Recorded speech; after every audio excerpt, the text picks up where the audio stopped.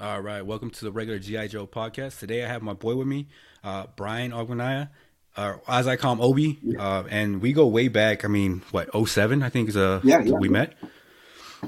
And so today we're gonna have you on, and you're actually active duty military. Yep. And so the normal podcast or the normal conversations we have is actually the transitioning. But what I want to talk about is kind of just everyday life. Right. You know, military has a thing of making it seem like everybody's special forces, or it's all these people that are doing these crazy jobs, Right. and you don't have that job. No. So I kind of want to get a take on, if you can just talk about, what year you came in, what it was like, and kind of what life has been like so far. Yeah, man. So I think you hit it right on the head. A lot of times people think that being in the military is kind of like the movies, but since my experience, and I think our experience has been a little bit different. Back when I came in, early 2008 actually is when I came in, and we met overseas in Japan. And we work in the engineering background. A lot of it's almost kind of like a 9 to 5. The only difference was we were kind of stationed overseas with it. I think when you really feel like you're in the military is when those deployments happen, right? Like, because the 9 to 5 is really just, you put on your uniform, you come to work, you take care of projects, you fix buildings, etc. You process a bunch of paperwork, right? But from a day-to-day standpoint, it didn't feel much different than it definitely didn't feel like what I expected it to be when I was watching movies as a kid, man. But I will say this: it was easily probably the best decision I made in my life, man. I didn't realize that I was going to stay in for 10 plus years, but I feel like it's allowed me to mature a lot. So when you're talking about the maturity, and I love when we know the same people, because right now where you're at, people know you where you're at, where you're like a high performer. Yeah. You're that go-to guy, golden boy. But I knew you when you were a dumb shit. You know Yeah, what I mean? yeah, facts. You know, Yep, right? So, yep, if you can, once I'll tell a quick story about you is like we're in Japan, and I remember you didn't want to pay for insurance, yep. so you didn't have insurance, and you got busted I'm for still that. frugal to this day. Yep. Yeah. Well, you were even taking like the toilet paper issue. But you know what I mean? When it goes to something like that, how did you have that change where you went from a kid who didn't care about having insurance, didn't understand the consequences of things, to Right. where you are now, where people can't understand that? Yeah, yeah. So I remember, yeah, I didn't. I thought I was getting over on the system, right? So I bought insurance for a month and I kept the paper for it, but I didn't renew it, and then I ended up getting caught for it. But I think it's really, when I came in young. My mom actually had to sign it off. I officially joined when I was 17, but by the time MEPS and all that, I was like fresh 18. By the time I got to my first duty station, but I think it's really just time and. I've been fortunate enough in my career to progress fairly quick. And I think once you kind of get thrown in those situations when you're leading individuals and the military, being a boss in the military isn't the same thing as being a boss in the civilian world. Like, they expect you to be a boss, a parent, a boss, and like a fucking counselor too, right? So once you're leading other men and women, whether you're young or not, it kind of forces you to mature. You know what I mean? And that, and plus, the environment we were in when we were single, you're around other immature motherfuckers playing video games and not really having a care in the world. It's really just, hey, how can I, make it to the weekend and party some more? And then you change from that, you get married, and then no, you're not around your friends as much. You kind of have time to look internally, and you realize, hey, man, this is my values. I got a kid to worry about. Now I got 2 kids to worry about. So I think that really played a big role in my development. Yeah, because I mean, I saw you when you were fresh off the airplane, and I picked you up, Fucking looking raw, and you're in right? your blues. Yeah, traveling overseas in Yeah. blues. We didn't know where you were at. We almost like we're gonna throw AWOL at you because you didn't respond to an email. Random stuff like that. Yeah, But yeah. and seeing that development, where when I went back to work for the same, we worked in the same organization, Yep. and seeing the man you became, I was like, wow. Like, I knew you had grown up, but I didn't know you became that guy. What are some of those things, like beyond marriage, having kids, that you saw that actually helped as well, like eternally? Man, honestly, and I don't know. I wish I could kind of pinpoint where this came into, man. But I really got into just self development. I just kind of it started with reading a few, or really listen. I'm not really that much of a reader. I force myself to, but I prefer listening to audiobooks. And then once I started listening to those on the ride home, or in the morning working out, etc., I kind of became addicted to them, right? And then I really just got deep into self-improvement. So a lot of those books, I know some people don't really believe in you can learn from a book. You have to kind of learn from doing it. I believe there's a balance of both. But I do think those that hunger for, those self-development books, I was able to pull little pieces from there. You know what I mean? And one thing that I learned is, I used to try to kind of make benchmarks for myself. I need to listen to 12 a year. Now I'm more of I want to make sure I fucking understand when I'm actually, getting in. And I even re-listen to old stuff because once you get older, I feel like they hit a little bit different when you're more mature enough to kind of grasp it. Some of the stuff might have went over my head when I was younger. So I really would put a lot of the credit towards that. And of course, mentors around, whether you realize it or not, indirectly, you've definitely been a good example for me. You know what I mean? I try to pull from a little bits of all the individuals around me to, put in my own tool bag. So what's one book that you thought that really helped set it up for you? Man, there's a lot, My, probably the biggest one, I'd say, the one that kind of got me in the mindset of reading a bunch was called The 4-Hour Workweek.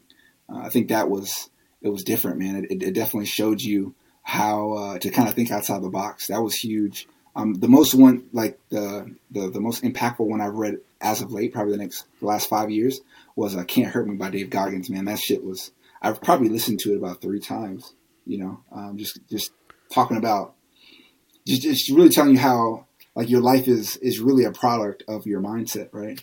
But yeah, I'd say to date, Can't Hurt Me that's huge. I think one of the ones for me that I like the most, to this day, I think is the most motivational book that wasn't meant to be motivation, was Outliers. Oh, that was dope. To me. And the reason why I say it's the most motivation is because when I read it and he was talking about someone's grandfather did this and so his son did this and because of that the grandson was able to do that. It, to me, having 2 kids as well, it kind of put that thing on sitting there and saying, man, what you're doing now is setting up the next generation. It's going to set up the next generation after that. Yep. And so it kind of made me sitting there saying, man, you have a lot of work to do, and got my shit together really in a sense where I was like, hey man, we got to really get it together. Yep. And, same thing what you were saying earlier about I was having okay, I'm going to read 20 books a year, or I think it was 25. And I think the most I ever got to 20. And then I've kind of this year really not really cared about how many books, just kind of I kind of have a model saying I'm going to do 5 financials, 5 real estate, and 5 self-help. And then anything else, cool. But I agree, it's quality. I want to kind of, do that thing. Our egos, we got to meet these benchmarks, which is still good because it's better than I think the majority of individuals because they don't care about that. But then we got to realize, are we able to retain and are we applying this too? And I find one of my flaws in the past, and I'm still guilty of it, is I'll read a great finance book or I'll read a great investing book, but I don't take action, right? You know what I mean? You can sometimes all this research we're doing, all this reading we're doing, it's kind of a form of procrastination. It's all right, one of my future business ventures, I want to get into drop shipping, and I've probably listened to 2 different books about it. I've watched YouTube videos, but I haven't done it yet. So it's all right, man. At a certain point, you got to realize you're not actually getting any more information. You're just kind of procrastinating. So get your ass in the game. You know what I mean? Yeah, man. It's just and it's crazy because I think I read Tony Robbins' book Invincible, or I think it is, or Unshakable, I think. Yeah, and it was about index funds. Yep. And I remember as soon as I read that book, I was like, cool, I'm putting all my Roth IRA, we're going to throw it into an index fund. Tell me about that. And it worked. Yeah, it worked out though. It's the one where I was like, okay, man, I was actually able to experience compound interest in about 4 years. Yep. So I was really excited about it. And what's even crazier is, I was talking about earlier is before this, I emptied out that Roth IRA to go into investments. And so I was just like, hey man, based off another book. And it's it's a form of procrastination, but also, man, it's scary as shit. Right. You're dealing with money. Man, because I've watched it. I've watched your journey because you're in audiobooks as well, but you apply that shit, right? So it's just we spoke maybe a year ago about real estate, and you read real estate books, you listened to it, etc. You did your research. Now you're a realtor. That's what I respect. It's one thing to read and talk about it, but you show it the actions. You know what I mean? You already have your investment property. You know what I mean? You don't fuck around. All right, I have enough. I think Colin Powell said, you only need about 70% of knowledge in a subject, right? If any less than that, you're guessing. Any more than that, you're fucking wasting time. After about 70% of knowledge in an area, you jump into that shit. period. You're going to fail a little bit. That's cool. You can't expect to just the shit to go perfect. I think for me, man, when it comes to like real estate investing, again, back to that frugalness, it doesn't take a little bit of money to get in, right? So it's just like, if you mess up, that's, we're talking about, by the time you get out of the military, now what, man? This is your retirement you're messing with. So that's what kind of makes me a bit apprehensive. Right. Yeah. Yeah, no, I mean, I think the only thing that's different for me is I have contingencies, and it's like, okay, how can we mitigate it?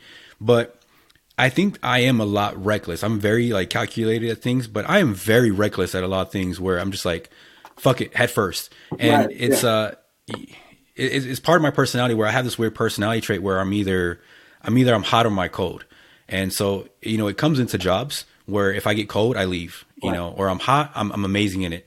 So it's like, for me, it does become a problem. And sometimes I have to ask my wife, like, are you like nervous? Cause it's like, imagine telling your wife, you're, I'm 35 and telling her like, hey, I emptied out our savings. Like, wait, what? Like I read a couple books and I'm ready. I think we can do this. And it's like, wait, what? And it's like, I think we're going to go ahead and try it. Right. In the Air Force, like as a 3-6, like one of the things that I learned, in our first base, their ways of teaching you is basically just throwing you in the fire and letting you fucking drown and you figure it out. Like, a lot of folks won't really know the terminology, but there's a thing called a unit control center where you're basically preparing for like an emergency wartime situation where you're legitimately getting fucking bombed and the base is under attack, right? But it's simulated. We call them exercises. And the best way you learn is they're like, yeah, I mean, we could tell you how it works. We're just going to throw you in there. And 6 months ago, you were just in fucking high school. You didn't know what a bomb was or a nuclear threat was or mock gear was. But we're just going to throw you in the fucking worst scenario ever and just watch you crumble for 12 hours. And then you get to do it again tomorrow. And I think that mindset has kind of it's helped you, right, in the civilian world. Because now you're like, all right, man, like, I'm not going to learn until I do it. So let's get it. Yeah, rip that Band-Aid off. You know what I mean? Yeah, I mean, I come from the old school mentality of, sink or swim. And, yep.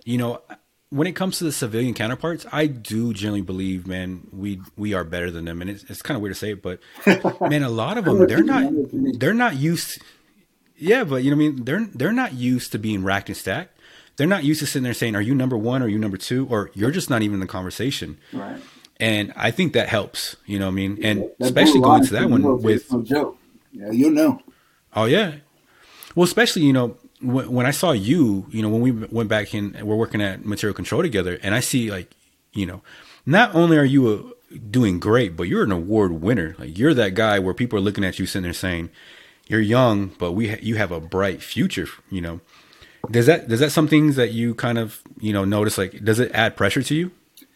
I wouldn't say add pressure, but I think one thing that, speaking of self-development books, one of the books that I recently read, and it was pretty good, is by Ryan Holiday. It's called Ego is the Enemy. And it's really one of the things that you have to kind of realize through all this is, those accomplishments are good, but you kind of have to, you've got to stay humble. And you've got to, because you can get to a point where you'll stunt your growth because you're living off of your old accomplishments, man. So I try not to dwell too much on them. I'm definitely grateful for them. But also, I've got to realize, man, we had a great team. Like, once you get to a certain level in the military, if you get awards, it's not even because of what you did. As bad as it sounds, you're basically taking credit for what your team does. And we just, I love Japan for the fact that all of my local national employees, man, their work ethic is second to none. So it was pretty easy to do well in a situation like that. Here, coming back to the States, I'm not going to go too more in depth because I don't know who I work with that may see this, but just I'll just say it's not the same. I'm not as fortunate as I was before. Well, it's like when you speak about those past, it is easy, like you're saying, to stay on those ones, and then you come to the point where it's like you're almost becoming, and even David Goggins talks about that you're becoming a one-timer. You're doing these things where you're writing these accomplishments. Yep. But at the end of the day, like. When people will tell me, hey, you're doing a good job, it's like, I don't care for the accomplishment. I care for the task at hand. And that's what I really want to do in life is be better. And that's a lot of stuff is from, when we're talking about contingency operations and exercises, one thing I do to this day that has helped me out the most is hot washes. Cause for us, I think it's normal to do a hot wash after actions report, thing. But I think a lot of people don't really sit down and sit there and say, okay, what do we do good? What do we need to work on? Right. What does training look like? And all those things. Has that something that you've applied to yourself as well? Yeah, man. I try to. I'm not really big into like New Year's resolutions, but I do try to like from on a quarterly basis, just kind of look at where I'm at. Like, okay, what have you done? What areas can you improve in? And I try and I think it's important for us to have honest friends, right? Like ones that'll tell you if you're fucking up, and that's one area that you have no problem. You've always been that friend that'll let you know if you're fucking up, right? So I think that's important too. You know what I mean? You set goals for the future. You look at what areas you can improve in, and then just kind of get feedback from folks that aren't going to sugarcoat things, man, because that's not going to help you in the long run. So.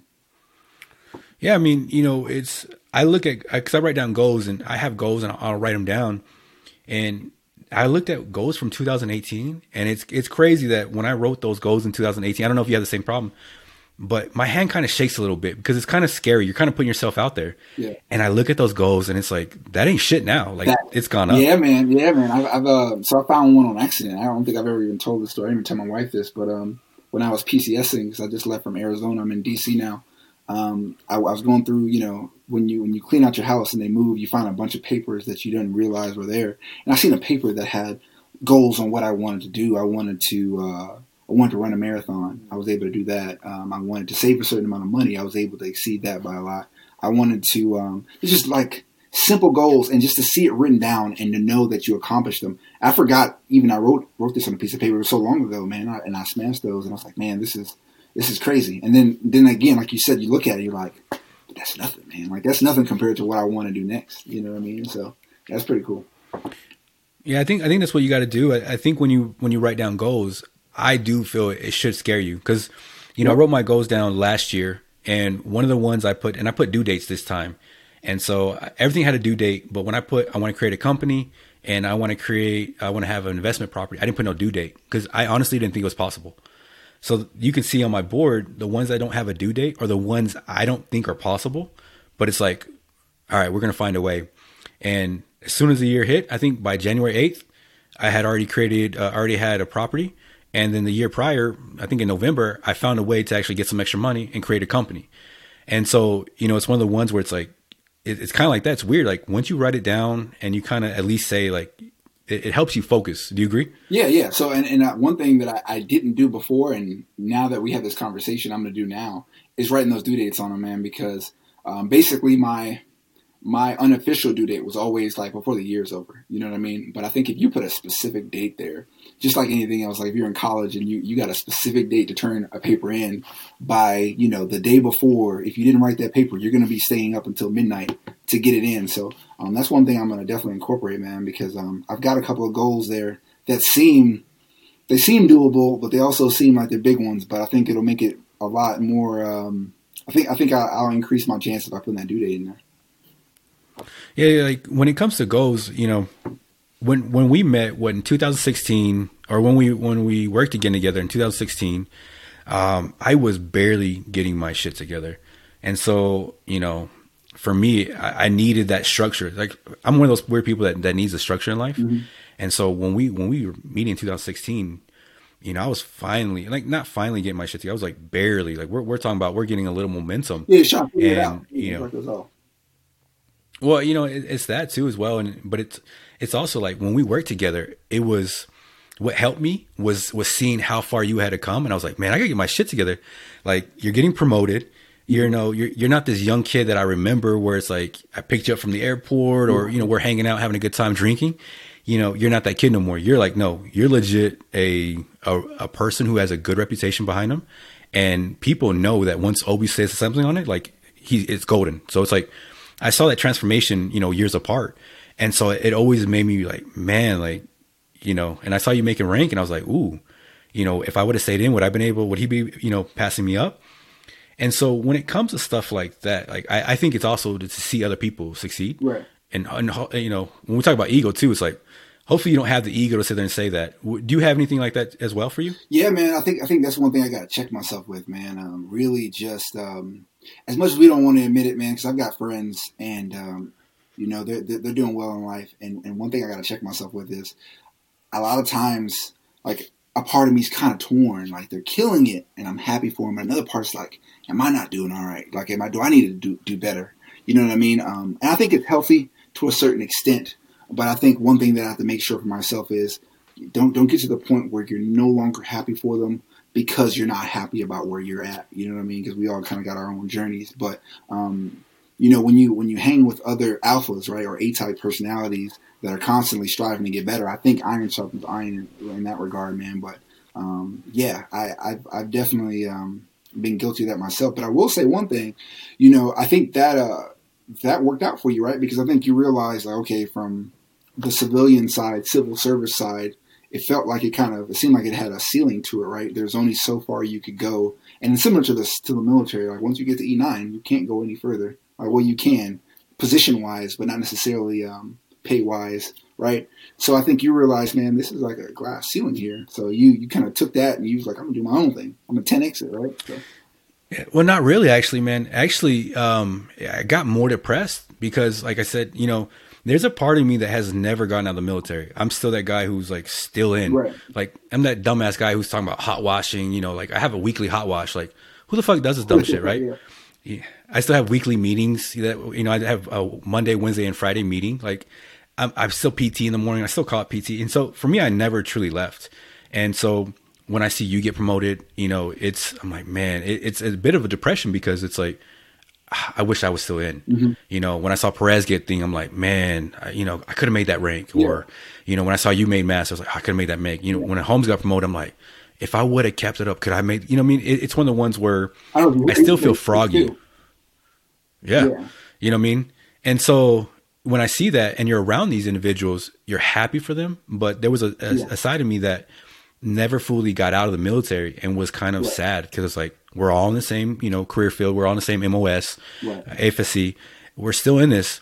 And because I know y'all, you know, it made it more like, man, could I have, if I would have stayed in. And I think in your situation, it sucked because of just timing, right? Like the reason why you got out was mainly because, if I'm not mistaken, it was the Air Force was just doing budget cuts. So they were just like, we're just cutting like fucking 50% of the workforce. And it was just like a rude awakening. And I applaud you for not like having resentment to the military, because I know a lot of people, they won't even fucking go on base anymore because they're like, I gave everything to the military, right? I gave it 110%.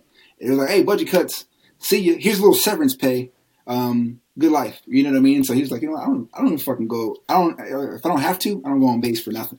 You know what I mean? So the fact that you're still gung ho about it, I think it says a lot about your character, man. Because I don't know if I would have been as mature about it as you. Oh no, bitter, completely bitter, man. So what happened is I was gonna get out of the Air Force originally. Oh, were you? I was gonna get out. I was gonna get out in July. Yeah. And then, and the reason why is I wanted to cross train. You know, I wanted to go into another job, and because I was overseas, they wouldn't let me. And so they said, okay, cool. And then they came down on special duty saying, hey, we got a job for the White House, for the whatever that job was. And so I volunteered for it. Yep. Right. And I got it. And so they said, okay, hey, you got it. You just got to re-enlist. So I re-enlisted. And then I think a week later, they came back and said, hey, man, sorry you didn't get the job. And so I was like emotional. And I was like, you know what? Fuck this. I'm getting out. So I called up, personnel. And when I went to re-enlistments, I was like, hey, did y'all put in my re-enlistment? And they was like, nope, we did not. I was like, cool, take that shit out. I'm getting out. I said, fuck it, I'm getting out. So it was an emotional, like, you know, I got an email, and then 5 minutes later, I said, I'm getting out. And so I'm getting out in July, I think. And then because I didn't have enough time in, the roadblocks came, and they just made me go out earlier. And then I was depressed, and I was bitter. You know, my first daughter, we took her home from the hospital after she was born on a Friday. Sunday, I was in an exercise. So, you know, that, and of course, you know, the same thing too, like working nonstop, doing all those things. So I was extremely bitter to the point where even now I don't even have no Air Force uniforms because I threw them all away. Right. Like I was a breakup. And, you know, it's to a point where, you know, I've said this before, I've never really gotten over this breakup. Like to this day, it still breaks my heart. We didn't even get real closure because I don't know if I wasn't in Okinawa at the time when you separated, but I doubt you got the going away you deserved, right? Because you dedicated, what, 7+ years at that point? Yeah, I did 9. Yeah, so you did 9. So you did 9 at the point, and like, did they do like a nice? Did they? Sometimes that transition matters. You know what I mean? Did you get sent off the right way? Because that sometimes that might help with closure, I'd imagine. Or was it kind of because you were already getting out? It was like, The next you know, yeah. So yeah, I was on the next task, you know. So they're like, okay, you're getting out. So I was like, okay, cool. I'm gonna go to Vegas. I'm going to UNLV. I signed up. I was registered for class. So, you know, for me, I was like, oh, cool. You know, you told me to get lost. I'm on to my next thing. And what I did that was so stupid of me was I was like, you know what? I'm about to live this dream life, and da da da da. And then when I didn't live that dream life, it was that way. But I think for me is, you know, I said I was getting out, but I always knew in the back of my head that I could always change my mind. I was like, cool, man, I can always re-enlist. Yeah. I might be that guy that, you know, no one likes because I re-enlisted real fast, but I can still stay in. Yeah. So I was definitely that person who was bitter. There was a couple of jobs I didn't get because I didn't want to be, you know, I didn't want to work for the government no more. Right. So no, yeah, I wish I was that guy who had extending character and stuff like that. No, completely heartbroken. But when we worked together in 2016, I was glad to be back in it, right? Like I almost felt like I was back in it, but for me, it was more depressing as well because I wasn't. Yeah. It was more obvious than ever. Yeah, it was because you're like right next to it. You know what I mean? You're basically because I mean, at the end of the day, I feel like there's really subtle differences between when you're civil service and your active duty, with the exception of maybe deployments. And at that point, we're deployed in place. You know what I mean? So, I mean, as far as like a job structure, we legitimately. We have the same jobs and responsibility. You oversaw airmen, you know, you have people under you. I have noticed that a lot of times most people, when they get to the civilian side, even when they supervise military, they don't supervise them in the manner and to the extent they used to, you know what I mean, as far as like the level of discipline. Well, like I was reading books about like Jocko Willink's book about like, you know, extreme ownership. Yeah. And I started actually taking the time to learn about leadership because what I was doing when I was in is I had that idea that, well, because I'm the NCO or whatever, you're going to listen to me. And so I kind of had a foot to ass mentality, the old school mentality. Yeah. And it didn't work. You know, those things just don't work in life. And I actually started learning about leadership and actually learning about like how to actually have people work for you because they want to and actually kind of motivate them in life. And, you know, speaking about that leadership, where does your leadership come? Because I noticed your leadership like abilities had grown beyond belief. Man, I think for me, I just try to draw on like what is. I'm not really big into that whole dog and pony show. You know what I mean? I realized early that I didn't want to just be the stereotypical like read from an Air Force manual type of leader, whether it be NCO or senior NCO. For me, it's like, okay, what makes you tick, right? And for me personally, I like taking care of people, right? I'm pretty empathetic. I look at it like, hey, I want to be that person that I wish I had when I was, you know, younger. I think we had a supervisor. His name was my son Denny, and he was one of the first supervisors I've had in the military that wasn't just like straight like, I don't give a fuck about your feelings. You're a piece of shit. Whatever, just do the job or whatever. Like he was the first person I felt like actually showed that, you know, you can actually be nice, right? Like you don't have to like be a jerk to be a good leader, right? And I thought to myself, I want to be that person. One thing I had to learn was how to balance like, hey, we're cool. You know, I care about you. I care about you personally, not just from a job standpoint, but also we got to get this shit taken care of. Because one thing when I first started, I was too nice. I was like, all right. But ultimately you got to find that balance between, hey, you know, I care about you. I want you to be happy. I want you to enjoy coming to work, but also I want to make sure the job gets done. Because if it doesn't get done, it doesn't like they're not going to come to you. They're going to come to me, right? So I think that's where I found it. And Sergeant Holmes, who we worked with together, Mrs. Ritz, they have similar. I feel like they have similar leadership styles. So that's why we work together so well. Our whole section was more of like a family, right? And I mean, we spend the majority of our time at work anyway, right? So you want to make sure that it's enjoyable. And by default, our section did well. We took people that were quote unquote dirtbags, right? Military term. And I think we turned them around, and we didn't necessarily need to do anything special. I think we just had to show them like, hey, we care about you. You know, we used to go out to eat.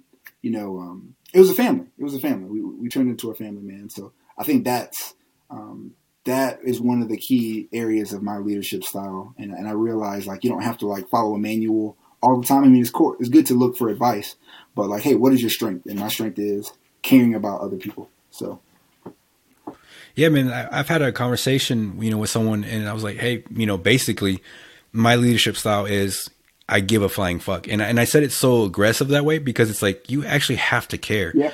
There's a lot of people that are in charge, and I've been that guy. I've been, I was at E5 who was like, if you don't produce for me, you're dead to me because I need the mission to get done. Right. And so, and that's how we were brought up. That was old school mentality, right? You got that from Lavin, right? That's kind of like how you were programmed. But in the same time frame, though, what I had to reflect on was that's how I like to be treated. That's what, I've had to tell a couple, people that are leaderships, like, hey man, with me, you don't have to worry about me so much. Like, you just tell me what the job is. And I'm a dog. All I care about is getting my toy, which is a task. Right. So, but that's also one too, where, not everybody, and have you experienced this where not everyone like doesn't really fall in line with you because you caring about them is not that big deal. Yeah, exactly. It's one thing you definitely got to tailor it to certain individuals, right? For sure, for certain, and not just individuals below you, but individuals above you. Because one thing I learned at previous different bases, man, you get a supervisor, my supervisor that runs multiple leaders, and he finds out that you're quote unquote too nice, right? He then thinks you're incompetent, right? Like you kind of have to tailor your leadership style to the people that are both on both spectrums. So for me, again, that's just kind of like it comes with experience and trial and error because I've been on both sides of the coin, right? I've been on sides where we fucking came in, we had fun, it was like a family environment, and we excelled. And then I went to a situation where I tried that and people took advantage of it and the office was failing. So I kind of had to be that hard ass, right? And then we started doing well. But it was difficult to kind of switch that back at that point. You know what I mean? Because I didn't trust them. That trust was gone. It's like, all right, well, I mean, it seems like this doesn't work with y'all. You know what I mean? So yeah, you definitely have to tailor it to the people knowing your people. And for me, that's really big as far as my new NCOs or non-commissioned officers. I make sure that we have pretty long feedback sessions and just I'm trying to feel where they're at. Like you don't have to come in with the BS military crap. Like I don't want this to be all mechanical. I want to know who you are as a person so we can work together. And if your goal is to stay a tech sergeant or a staff sergeant for the rest of your life and you don't want to progress, but you care about the job, and that's cool. You know what I mean? I'm not going to knock you for that. That's your personal decision. If you want to make chief one day, that's cool too. And we'll work towards that direction and I'll lead you the best way I can. So it's really just about, being flexible and not thinking your way is the only way, right? Well, it goes back to what we're talking about, the ego. Like there's a sense in the military is kind of common with this one where you kind of get an ego. You start winning awards. Yep. You start becoming that guy in the shop. You become that guy where you kind of in a weird way, you start believing your own bullshit. You start believing your own, your evaluation, right? Like I did X number of things. And so with that ego-ness that we talked about earlier and now, how do you keep that in check? Because I know you get accolades all the time. So how do you keep that in check? Really, man, it's I think the best way to do it is really having conversation with individuals that don't give a fuck about it, right? To keep it frank, it'd be individuals that either they've already been there and they've done that, or they're not related to the military at all, and that doesn't matter, right? So I think that's the best way to kind of keep you humble is really surrounding yourself outside of work with individuals that aren't impressed by that and ones that are just going to be like, all right, that's cool, but what are you doing in this area, right? Like one thing, I come from a Nigerian background, and I think Nigerians have a reputation for, or Nigerian parents are really not being satisfied. I mean, unless you're a fucking engineer, a doctor, or a lawyer, you're pretty much a failure, right? Like this is no shit. So my dad, he can be hard to please at times. I know he has good intentions, but I do feel like that's important to surround yourself with those individuals because it kind of keeps things in perspective. So speaking with that one, do you ever think there's, and this is kind of something that I'm focusing on now is, self-talk. I know it's important, but the way I talk to myself is very degrading. You know what I mean? Very like, you little bitch, like stop doing it, you little pussy. Like you're just a dumb motherfucker. Right. And so, but that motivates me is, let me see. Okay. All right. So we had to take a real quick break on that one real fast.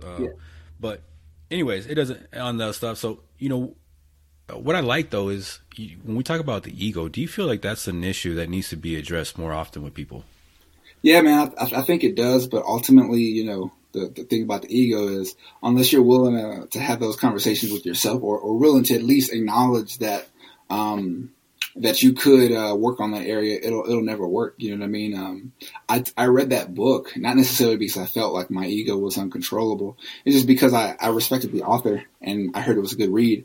But after reading it, man, I realized like a lot of that shit did apply to me, right? So I do think, especially from a military perspective, not like typical jobs, right? The level of respect you get when you achieve certain ranks in the military and the way people treat you isn't typically like your traditional job. Like, and I think we're kind of brought up that way through like basic training. It's like this person, if they're a senior NCO, it's like, oh man, like, there's no job where your position would require somebody to stand up every time you come in the room, right? So I think that can play on certain people's egos, and that's why you find individuals that they've reached a certain rank in the military. When they get out, it's hard to adjust. They still think they're that person. And one thing you realize is once you become in that civilian world, nobody gives a fuck if you were a E9 or E8 or if a general for that matter. You're Mr. Such and such. You know what I mean?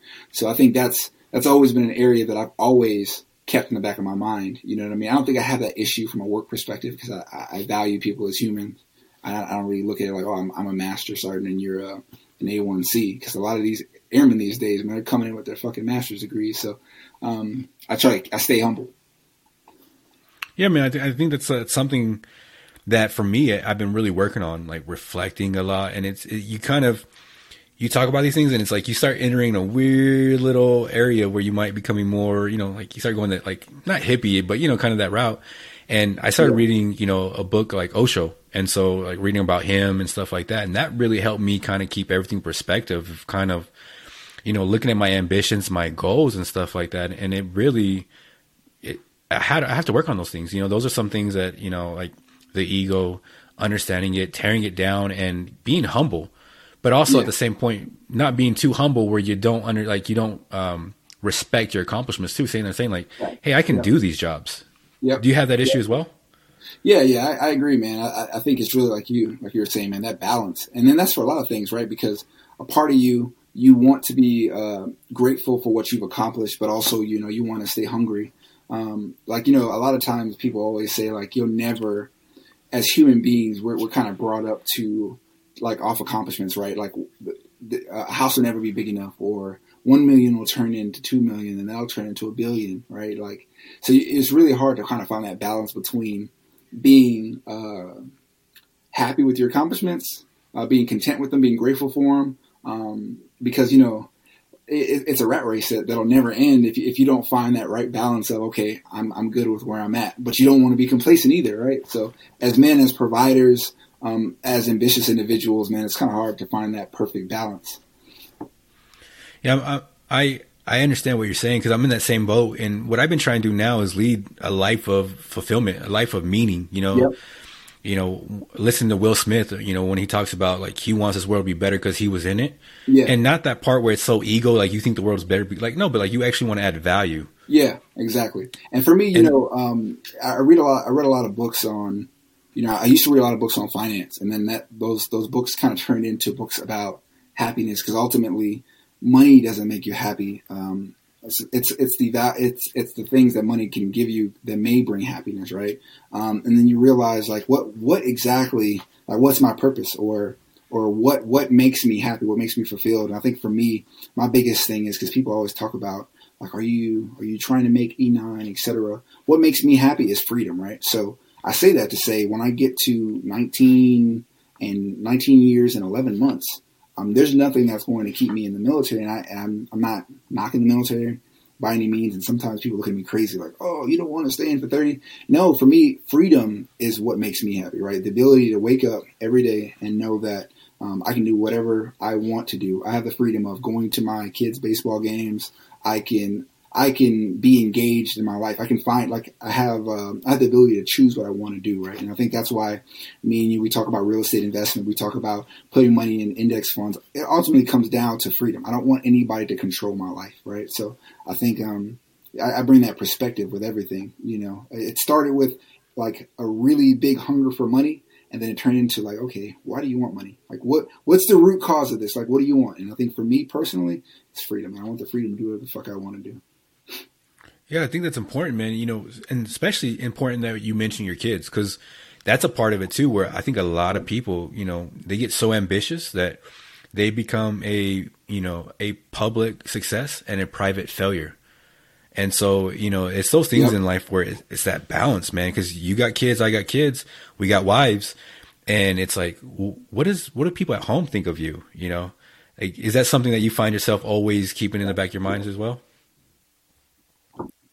Yeah, man. I think one of the most profound things I read, man, in the past year was when you die, right?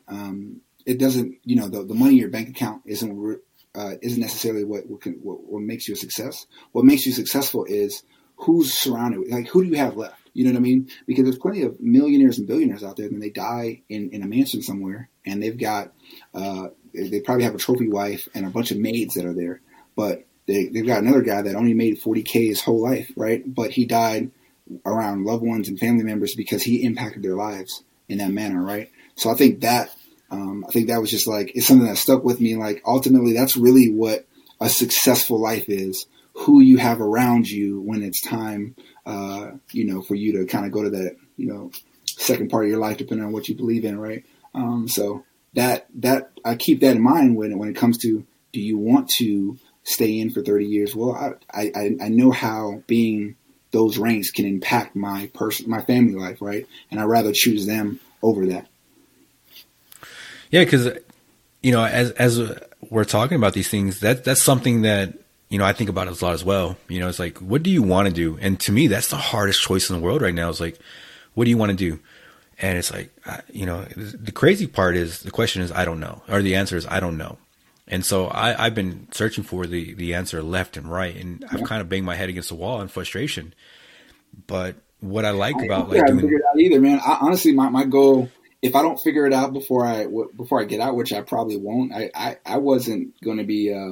I'm not going to be ashamed to say I'm thinking about possibly like hiring a life coach. You know what I mean? To help just figure it out. Like, what is it? Because, you know, they always say once you find what you love to do, you never work again. I haven't found that yet. You know, I found things that I'm decent at, right? I'm good at, but that doesn't necessarily mean I enjoy doing it, right? So I think I'm looking for it. But I think the good thing about what you're doing is, regardless of if necessarily real estate isn't your passion per se, you're setting yourself up in a way where your capital, your assets will help pay for you to look for what you want to do, right? Like, you don't have to worry about stressing about surviving while you figure it out. And I think that's one of the things that the military is able to provide me. Once I retire, I'll have enough with my, the investments I made, where I don't have to rush to get a job. I can figure out what I enjoy doing. I can fail at it, and I can quit if I want to quit, like you did, like you were saying, hey, I didn't like it, next. Like, I want to have that freedom. Yeah, I think, you know, for me, what I'm going to now is like, man, I really want to help veterans. And so I think I found, and like, it's so early to sit there and say like, I found it, you know what I mean? This is it. But, you know, like you, I really like helping people, to the sense where it's like, hey man, I've learned a lot through my life of kind of just a lot of failures and, you know, fuck ups and shit. And so it's like, I like to help people, and, you know, like creating this podcast, I find it fun. You know, there's sometimes I probably should be working on getting a client, but I'm not, because I want to work on this podcast. Yeah. But also, you know, I mean, it's kind of the whole person concept is, I really believe that from the Air Force. I'm really working at work, that I am tracking that I am doing a certain amount of things for work, but I also am educating myself, and then I'm also volunteering. So that has stuck with me, the whole person concept, because I think that's, you know, it, like you said, it doesn't matter about this whole money. It's like, what do you want to be happiness? Yeah, exactly. Yep. It's a pretty decent blueprint, right, for life in general. You know what I mean? You've got you're always going to have your work. Then you've got the professional development. Like, what are you doing to get better? Because just because you're not in college anymore, that doesn't necessarily mean you can't, you know, continue to grow from a mental standpoint. And then it's just like, what are you doing in your community? You know what I mean? And I think you can't kind of kill two birds with this podcast, right? Because, you know, you're reaching your community, you're reaching, you know, vets, you're educating them at the same time, and then you're having fun with it, man. So I think it's pretty dope. Yeah, it's just trying. But like I said, you know, my mentality, my family's philosophy this year really is legit. Though any problem I see is, we're trying to create a business and we're trying to create income with this one. And you know, one of the things that really got me started with this podcast is, You know, I've talked to other couple vets and they have an idea on it. I want to get your opinion on this one, and which is the 22 push-ups a day. How do you see that as active duty military? Like, do I think it's a positive thing? Do I think it works? You mean like just my everything? Honestly, yeah. So I'm not really huge into like the gimmicks, right? I feel like it could be a bit gimmicky, but at the same time, you know, I'm being transparent with you because you're my boy, man. I took part in it, but I wouldn't have initiated it. I think I took part in it more because I was challenged by a friend, and it became overwhelming at a certain point because I got a million of them. But it was more of a favor to them. But I don't necessarily feel like that really had that big of an impact. To be honest with you, I don't think I don't think my 1,100 Facebook friends. I'd say maybe 200 of them are military, right? I don't know if maybe it's kind of doubting yourself. I don't know if my platform was big enough to really impact anyone. Maybe it did, but I'm not sure if that post, as well as me doing push-ups, really saved somebody from committing suicide that day. So that one in particular, I'm not a huge fan of, you know. But I'm not. If that's your thing, I'm not knocking you either. Yeah, because when it comes to 22 push-ups, I understand the intent behind it, right? The intent is to kind of bring awareness to it, but my whole thing is like, you know, especially for veterans, you know, the other challenges, I don't know any of that stuff. I'm not really into those things as far as like, that's just not my thing. Yeah. But when we're talking about 22 veterans killing themselves every day, you know, as a minimum, like that's kind of like, that's how sad it is, where we're saying like, at least this is going to happen. Yeah. You know, I don't know if this is what is the right way. Cause it's not, in my opinion, a guy who has a gun to their head, or as a person like me who's actually put a gun to their head, I don't think that's going to solve, like, you know what I mean? Like, I don't imagine myself sitting there saying like, oh shit, man, this dude's doing 22 push-ups. Oh, okay, cool, man. Like, you got something to live for. Right. And to be honest, I know some people out there might be like, well, it's supposed to be for, it may spur somebody seeing that, and they call a friend that may have, you know, thought about killing themselves and they'll stop. I just don't know if seeing me do 22 push-ups will spur that thought for a coworker of mine or an ex-military person or a vet to be like, I'm gonna call up a friend today. I just don't. Right. Maybe I'm knocking my own impact, but I feel like there's definitely different avenues to do that, man. Well, you know, I mean, like that's how I look at it as well. Like I don't think that's gonna help. Yeah. And you know, like I said, being a person who's gone that route, or being a person who's, you know, I've known a couple guys I've deployed with that actually did go through, commit suicide. I don't think bringing awareness is the answer. And that's kind of what I'm looking for, is like, how do we solve this issue? And I don't know if we can solve this issue, but how do we start actually chopping at it? Man. And so, yeah. Go ahead. Yeah, that's a tough one, man. That's a tough one. And I think, you know, from a civilian standpoint, I'm not sure what a lot of civilians can do besides, you know, volunteer, at, you know, maybe events that help vets that are homeless and et cetera, you know what I mean? But I definitely think from a military standpoint, it's really just reaching back to those individuals that you knew, right? Especially the ones that you don't see on social media a lot, because the quiet ones sometimes are the ones that require, like they just need somebody to talk to, right? So without a challenge being there, just, you know, us just being good people and holding ourselves accountable by just, hey, every Sunday just catch up with somebody. You know what I mean? I'm going to keep their name anonymous. Well, they don't have Facebook anyway, but I'm gonna keep their name anonymous. But I spoke to an old troop of mine, and he contemplated suicide. He had a rough time. You know, his mom passed away and his dad passed away. They passed away in like freak accidents within like 3 months of each other, and right before the holidays. And then on top of that, you know, he was a 3-6, but then he cross-trained into a more stressful career field, right? And that career field, they were ruthless, and they didn't give a fuck about what he was going through with his personal life. And they actually accused him of making it up, like somebody would make up their fucking mom passing away. So he just had, and we're talking about somebody that was an A1 performer, you know what I mean? He's like the Barack Obama. Like, there's no like, you know, some people are just, they show you this at work, and then when they go home, like, he is straight A all the time. And, you know, life was just coming to him hard. And, he was ignoring my calls for a while. Eventually I was able to get through to him, and he's doing a lot better now, man. But it just tells you, man, this shit's real. You know, just because you're not dealing with depression, I've dealt with it before, and it was a beast. Like I was like, man, I used to be judgmental to individuals dealing with depression. I used to say, you know what, it's personal. Like they need to get over it. Like they need to realize it's not that big of a deal. It's not that fucking simple, man. Like when you're dealing with anxiety and depression, I was dealing with that at my previous deployment. Like it really put things into perspective. Like, man, I was really being a fucking asshole to the individuals that were really going through this. So when you bring up your deployments, yeah, what have you done since you've gotten back to really actually reflect on what are the effects of this deployment on you?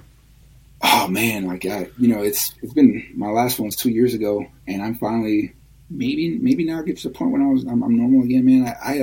I knew I was fucked up when I came home and I was snapping over like the littlest things, right? And then the point where I actually went to say I'm gonna go get help was I went to the movies with my family, right? And my wife said something. It wasn't anything big at all, and I fucking flipped out in the middle of the movie theater, and everybody just like stopped and looked at me, right? So next thing you know, that was the one scene, and then next thing you know, I look up and I'm at like a fucking red light because I'm walking down like a highway somewhere, right? Because I walked out of frustration to like, because my mind was racing, and I looked up. I'm like, where the fuck am I? I'm at like a gas station because I was walking that far, and I looked, and the movie theater was probably a half a mile down the road. And I was like, man, I'm not me. You know what I mean? I need to go get some help, man. And unfortunately, I feel like my therapist, sometimes the military doesn't always put the best people in positions, right? Like this guy, he was like a divorced guy that's like marriage counselor. He does like therapy for people with PTSD, and he does like something else too.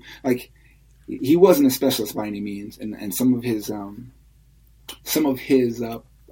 principles or some of his practices I felt like was a bit corny. It's like, say how, like he's like, do this with me, say how you feel, say, well, like, get the fuck out of here, man. Like I just want somebody to listen to me vent. To be honest with you, the biggest thing that helped me was the medicine. Probably not the, like the cliche answer, but it wasn't because he talked me through it. It was because I got on antidepressants, and anti-anxiety medicine, and just time away from being in that environment, coupled with the medicine, helped me get normal. You know what I mean? But dark time.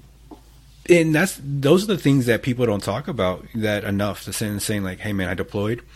And you come home, and what was it like for your family? Because the wife's in charge now that you're gone. You come back, and now you're back in charge. Was there an issue where just even getting back into like that structure was an issue? Well, shit, the part that I think ate at me, man, was just like I'm grateful. My wife was very she had to make it happen, right? But I felt like they just created a life without me, right? Like they were good. I'm like, man. Obviously I was still paying bills, but besides that, they created their own structure. So it almost feels like, what the fuck do you need me for? You know what I mean? So that was like an ego blow in itself. I'm like, you guys are like on auto fucking pilot. It's like, who's this new guy? Like, we got this, man. We got this. We don't need you. You know what I mean? So that was a reality. That was like a shock to me, man. I was like, man, you guys really got this, huh? Like, I'm happy for you, but a part of me is like, damn, you don't need me. Like, what? So that's to tell me if I was to leave today, I would figure it out. You know what I mean? And it's like, damn, that's a gut punch. You kind of want them to rely on you a little bit, man.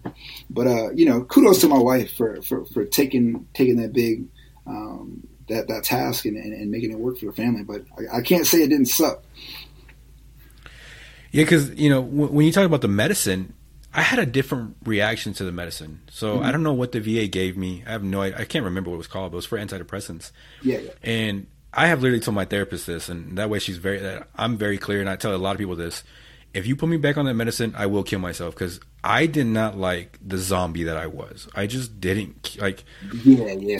So I've tried different ones, right? And I will say I really had a lot of not giving a fuck, but I think to the point where I was, because I don't know how you were with depression, but I'm an angry person when I'm depressed. So I'd rather be in that mode than just a fucking jerk that, like, I literally only wanted to be by myself. And whenever I had to interact with people, whether it's at work or at home, they didn't want to interact with me because I wasn't you know what I mean? So it's almost, I had to pick the lesser of the two evils, man. I'd rather be like a quiet guy that was boring than a fucking dick, because I was a jerk, man. Like, and my thing was, I think it was because, when you're going through shit and you're hurting internally, you want to put that on other people too. Like misery loves company. So I was firing people up left and right. My therapist got to hear it too. I told him how I really felt, which I think he needed to hear it. Like, bro, you're not the best person for this job, man. Like, you like, because God forbid I don't think I was necessarily suicidal. I wasn't suicidal, but I didn't care if I died, if that makes sense. Like, if I died, it was like, no big deal, but I wasn't intentionally trying to hurt myself. But I didn't think anything would have mattered if I was gone or not, right? So I wasn't to that point. But God forbid if somebody was to that point, he wouldn't have been any help to him. I don't think so. Right. So when you're on that medicine, did that ever affect your marriage at all? I think the medicine, like I said, it helped me in the sense of, like I said, it just made me, I wasn't as fun. I wasn't like cracking corny jokes, dad jokes, you know what I mean? But I also wasn't the asshole that I came back from the deployment as. So it helped from that regard. I mean, it helped to the point where if I wasn't taking it, cause I have a bad habit of like not following directions. So I took it for a while and I was like, I'm good. So I stopped taking it. And then of course it doesn't work like that. So she could always tell when I wasn't on it. Right. So that affected it. But I mean, I think, since she came from the military, her dad was military. He was Marine Corps. And I think he dealt with similar issues. She was more, I think she was a bit more receptive to it. You know what I mean? Luckily for me, she's seen it before and she was able to wait me out. Whereas a civilian that may not have ever experienced that, would be like, fuck this guy. I literally just took care of your kids for 6 months and you're going to come back and just shit on me. You know what I mean? Yeah. So. And, those things are rough because, it's like, what do you do? Right? Like, what do you, if you're the spouse, again, you took care of the family head on and now you're back. Okay, cool. You're in charge. But then it's like, you're not that guy anymore. Nope, not at all. Is there a conversation that you and the wife had that's saying like, hey, I'm just not that guy who came, I haven't come back yet, or I'm not going to come back yet? She had to talk with me because part of me was, I think it's hard for me to put the label on it, you know what I mean? Because I'm not fucking a Navy SEAL, right? So I feel like a part of me feels like, who are you to have depression or PTSD or use that label when you didn't kill anybody when you're overseas, right? So you don't really deserve to have that. So I think internally I'm like, you don't have that. You're just, it's their problem. And then the more and more she spoke to me, like I said, it took that crazy incident at the movie theater. Mind you, I was home for about almost a month by then. And that was just probably the apex of it, but there was a lot of other in-between ones. And she kept saying, you need to go get seen, man. You need to go get looked at. Like, that's not cool. And that moment was like my reality check, right? So, yeah, man, it's crazy because, again, like I said, I think I felt a bit, I felt like I didn't deserve to have PTSD. I didn't put enough work in, which is a fucking myth. Well, I know exactly what you're talking about because that's something that I think a lot of us go through because we're so used to sitting there saying, okay, this is what it is. We imagine, the movies or whatever is what it's supposed to be. And it's like, for a lot of us, no, man. For the 99% of the military, a lot of us were on base chilling. Some of us didn't even deploy. There's those stories too as well. Right. And I think we get caught up in saying we had to fulfill this. It's either you're Captain America or you're this kind of movie star. And it's like, no, man, you and I were legit 3-6s. We were customer service for civil engineers and logistics. And so, because when I have that talk with people, they're like, what did you do in the Air Force? I'm like, I did customer service. They're like, are you serious? I'm like, yeah, I did customer service for civil engineers. And it's like, I'm really good at my job. Contingency operations, I'm good at too. But it's like, I literally learned how to be a customer service person and answer phones. That was like part of the job. Yeah. And you start off the first couple of years. It's like, first you're just, you're kind of fielding phone calls, and it kind of evolves into now you're pulling all the data from the systems. I'm like, okay. Then now at the very top level, now you're working with engineers, like degree engineers for like projects and things of that nature. But you definitely, and one thing about the military, if you're not good, you'll stay your ass in the front. It's not like a guaranteed either. Like we used to joke about an individual, he'll remain nameless, but he was in for a long time, but he stayed behind those phones.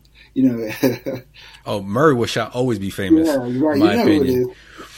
Yeah, I mean, it should always be, but and that leads me to my second point where when people like, I've had conversations with numerous people and they're like, oh, y'all veterans, y'all deserve so much. I'm like, no, I legit know a couple of dumbasses. Like these people were skated their whole careers, and they get out, right?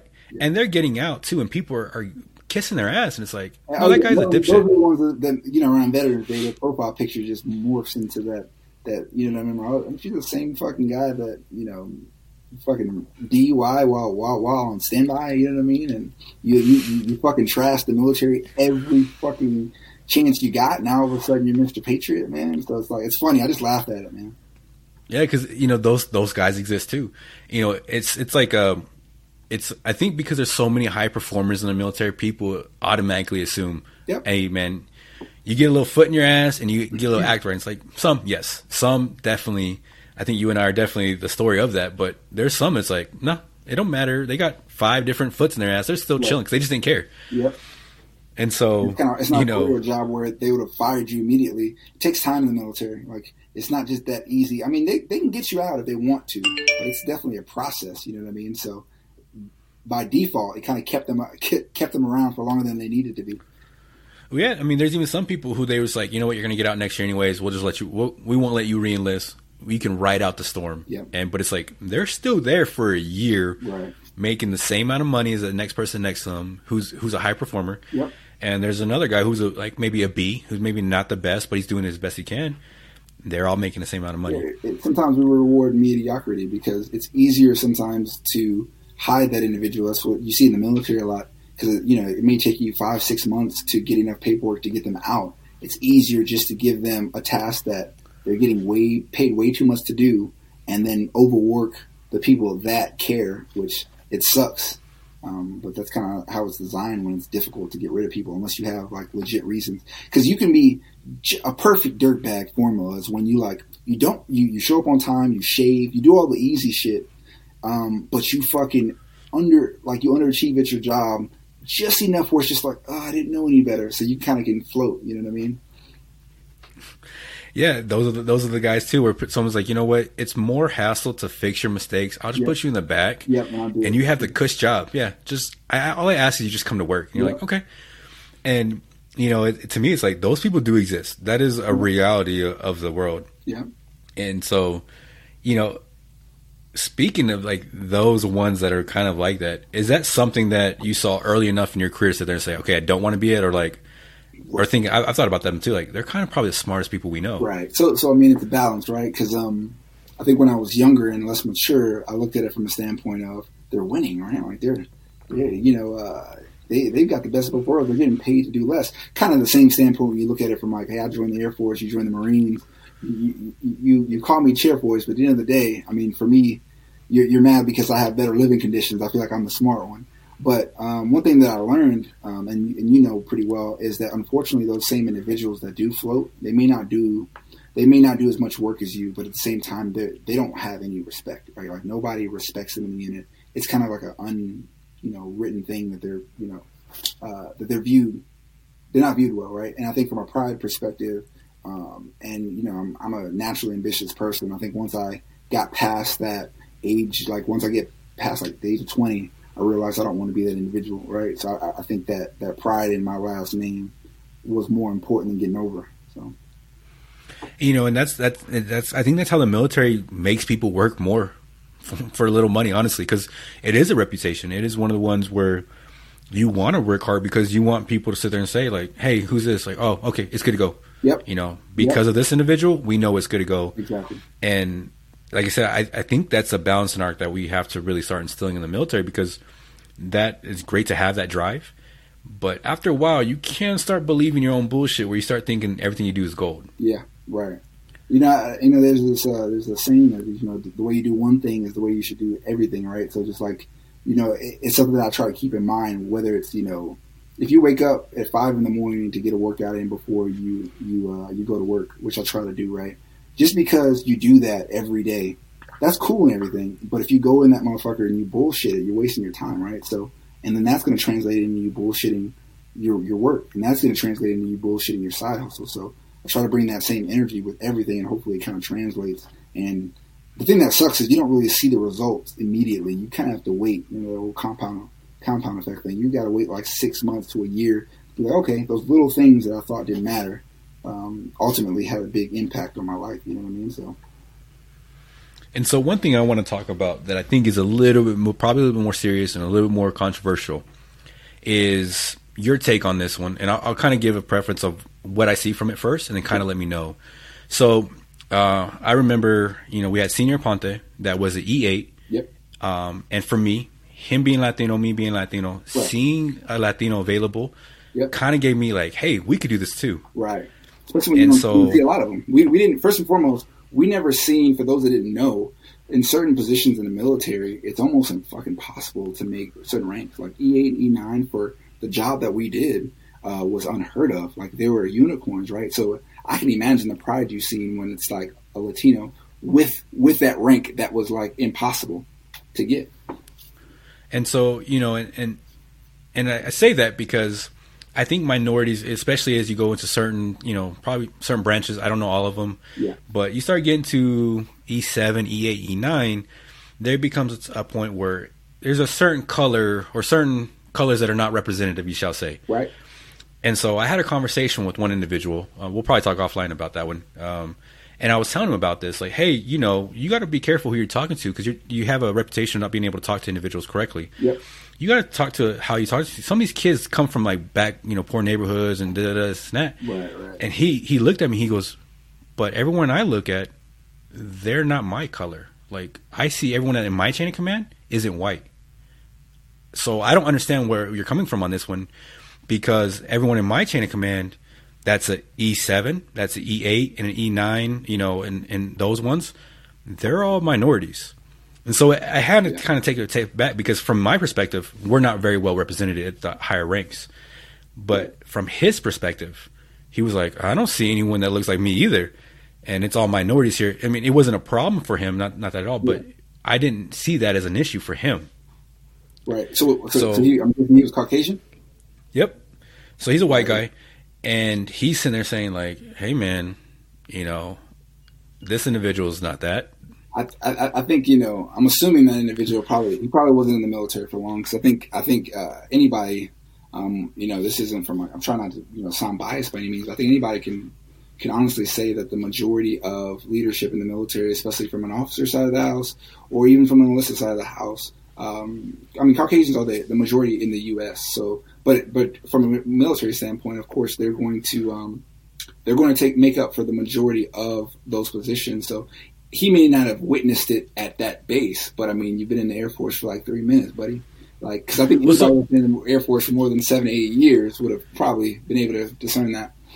Well, the way I was coming at him was kind of sitting there saying like, hey, you need to be careful because like a lot of these kids that are coming in the military, they haven't seen someone like you. I was trying to go at that way. And that's when he shot back at that saying, well, like, from my perspective, everyone that's killing it right now doesn't look like me. I'm not represented within this flight. So that's what I'm saying, like within that small level. And that was at the current base.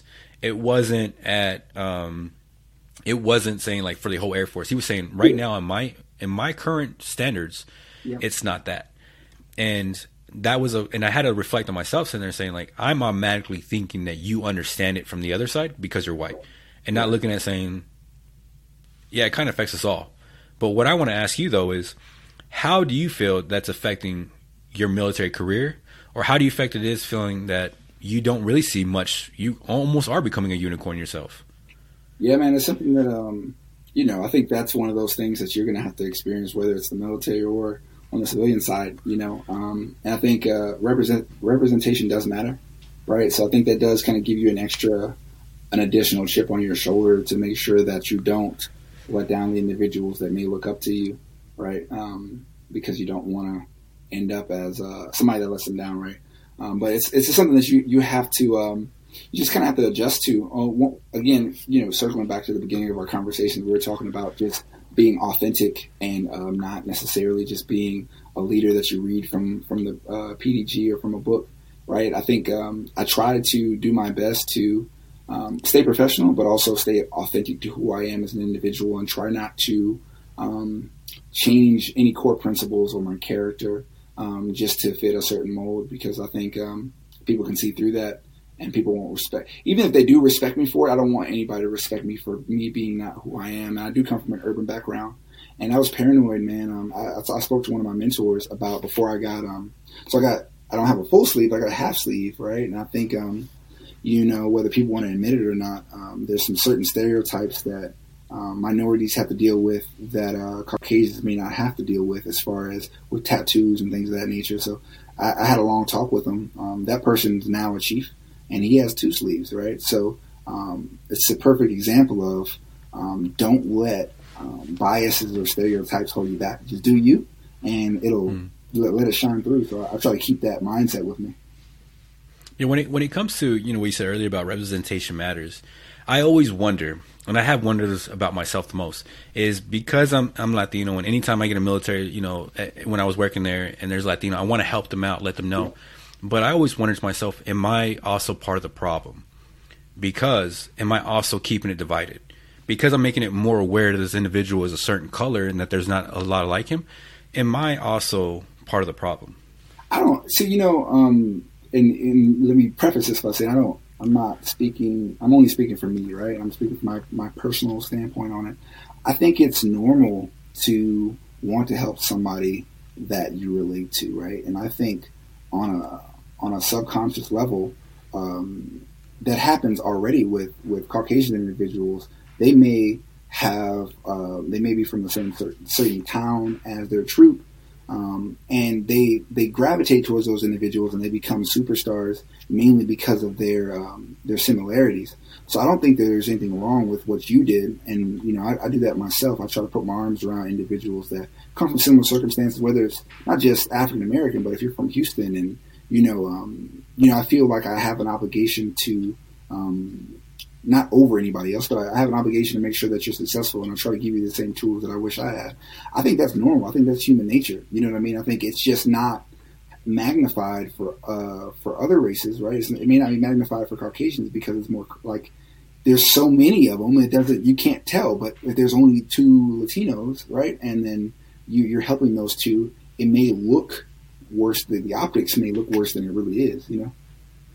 Well, but also at the same time, if let's say you are white and you do sit there and say like, hey man, we're having this and it's, we want to just reach whites only, fucking uproar. You know what I mean? That's what I look at it, man. That's the cost of being the dominant race in the world, man. I'm sorry. But at the same time though, like, what I'm saying is if I do something and then you do it and I bitch about you doing it, then why am I doing it? And that's how I look at it that way.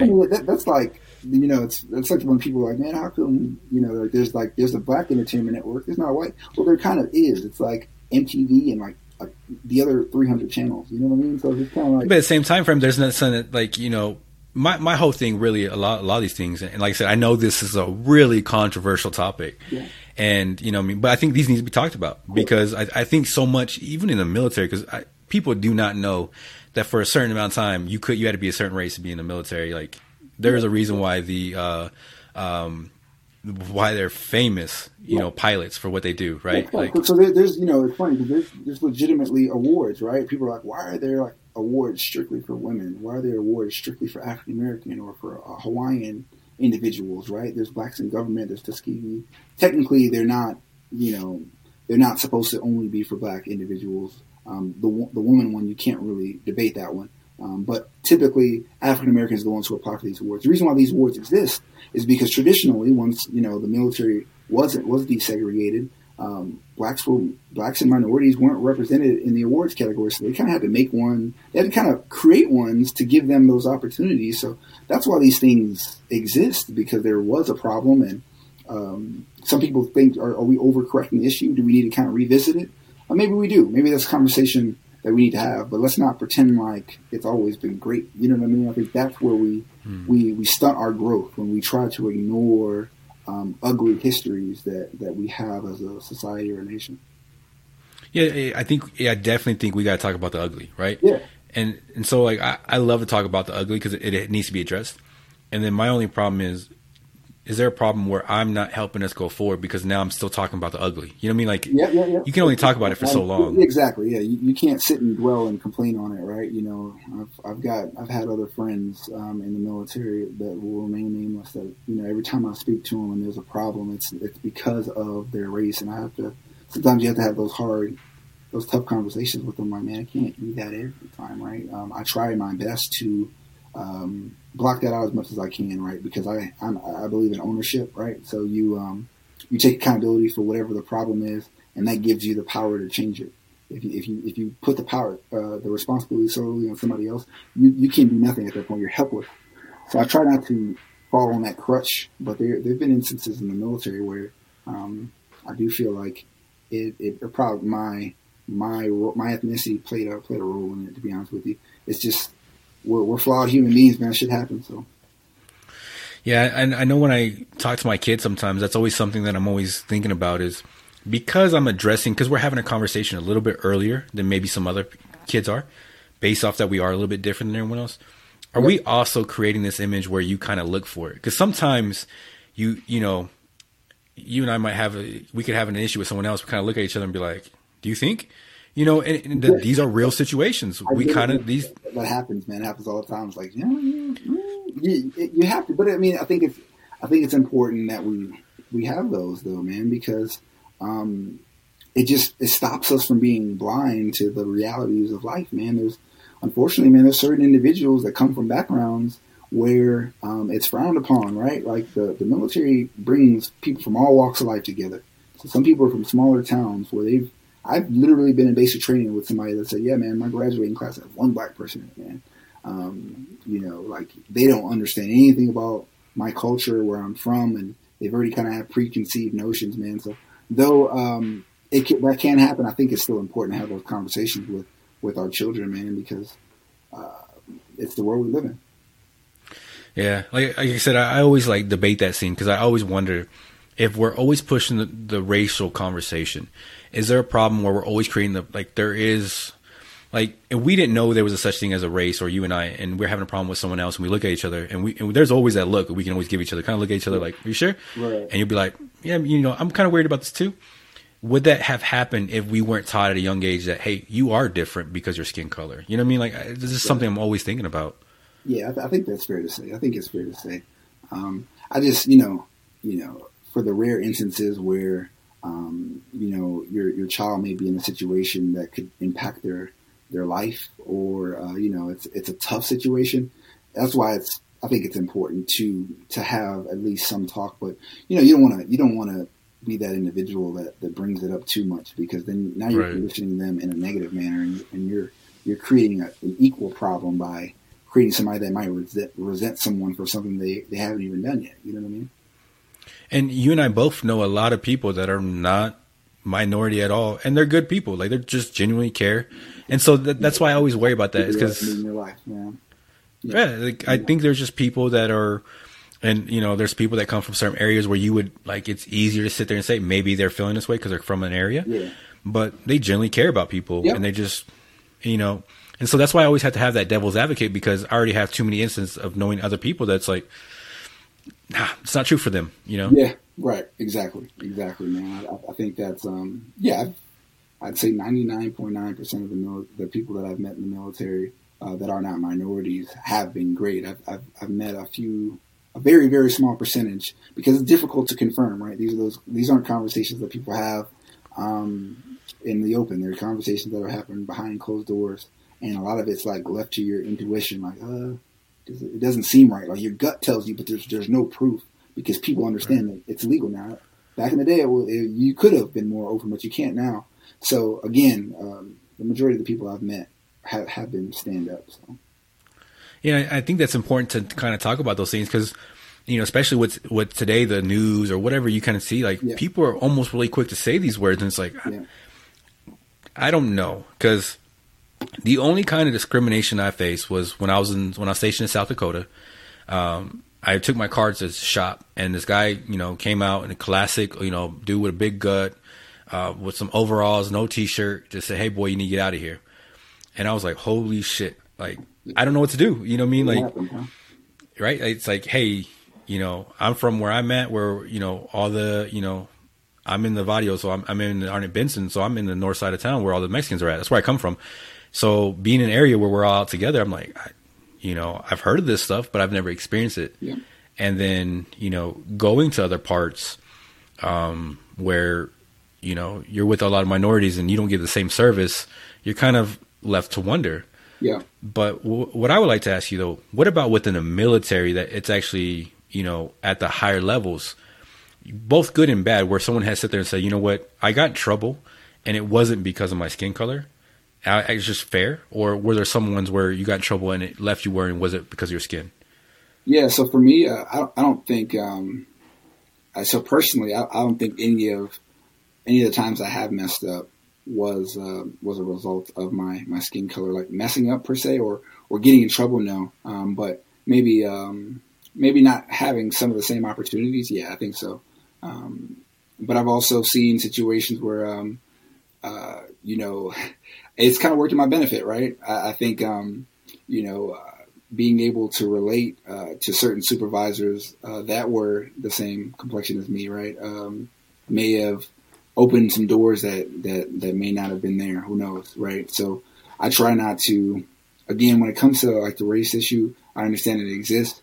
But, maybe it's just because of a personal mentality of mine. I try not to dwell on it too much, man, because ultimately, going back to what I said before, man, you give somebody else control over your life, right? So even if it is the case, cool, whatever. Like, whatever, because I'm the type of person, man, like, I get in a dark place when I try to find motivation. I pull that from anywhere. I create problems sometimes. But that's just because sometimes you know what motivates you to get you to the next level. So, man, it's like, all right, well, if that is the case, cool. Now let's double up. You know what I mean?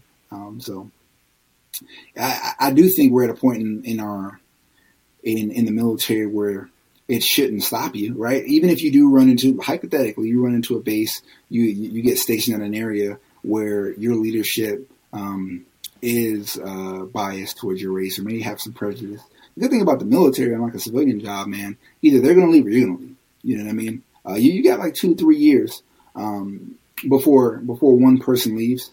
The part that sucks is what is when you're the lower ranking individual, and let's just say a higher up may not like you because of the color of your skin.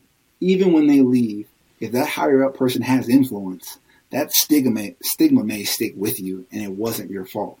But 9 times out of 10, you're normally not just 100% just innocent. Like it's a combination of you fucking up too. You got to take that into consideration. Yeah, because you've seen that photo that goes around where it's like those army guys that are all, like, say, in the Humvee or something, they're all sleeping. Like, this is the military. It was like, true, 100%. But it's like also we cannot not talk about some issues sometimes. And I think a lot of times that everything's political where we get into it. And now the military has become more political as well. And it's like, hey, man, we can talk about these issues and we don't have to bring a political party into it. Yep. We can sit there and say, hey, this is my experience. And I can say, this is my experience. And yep.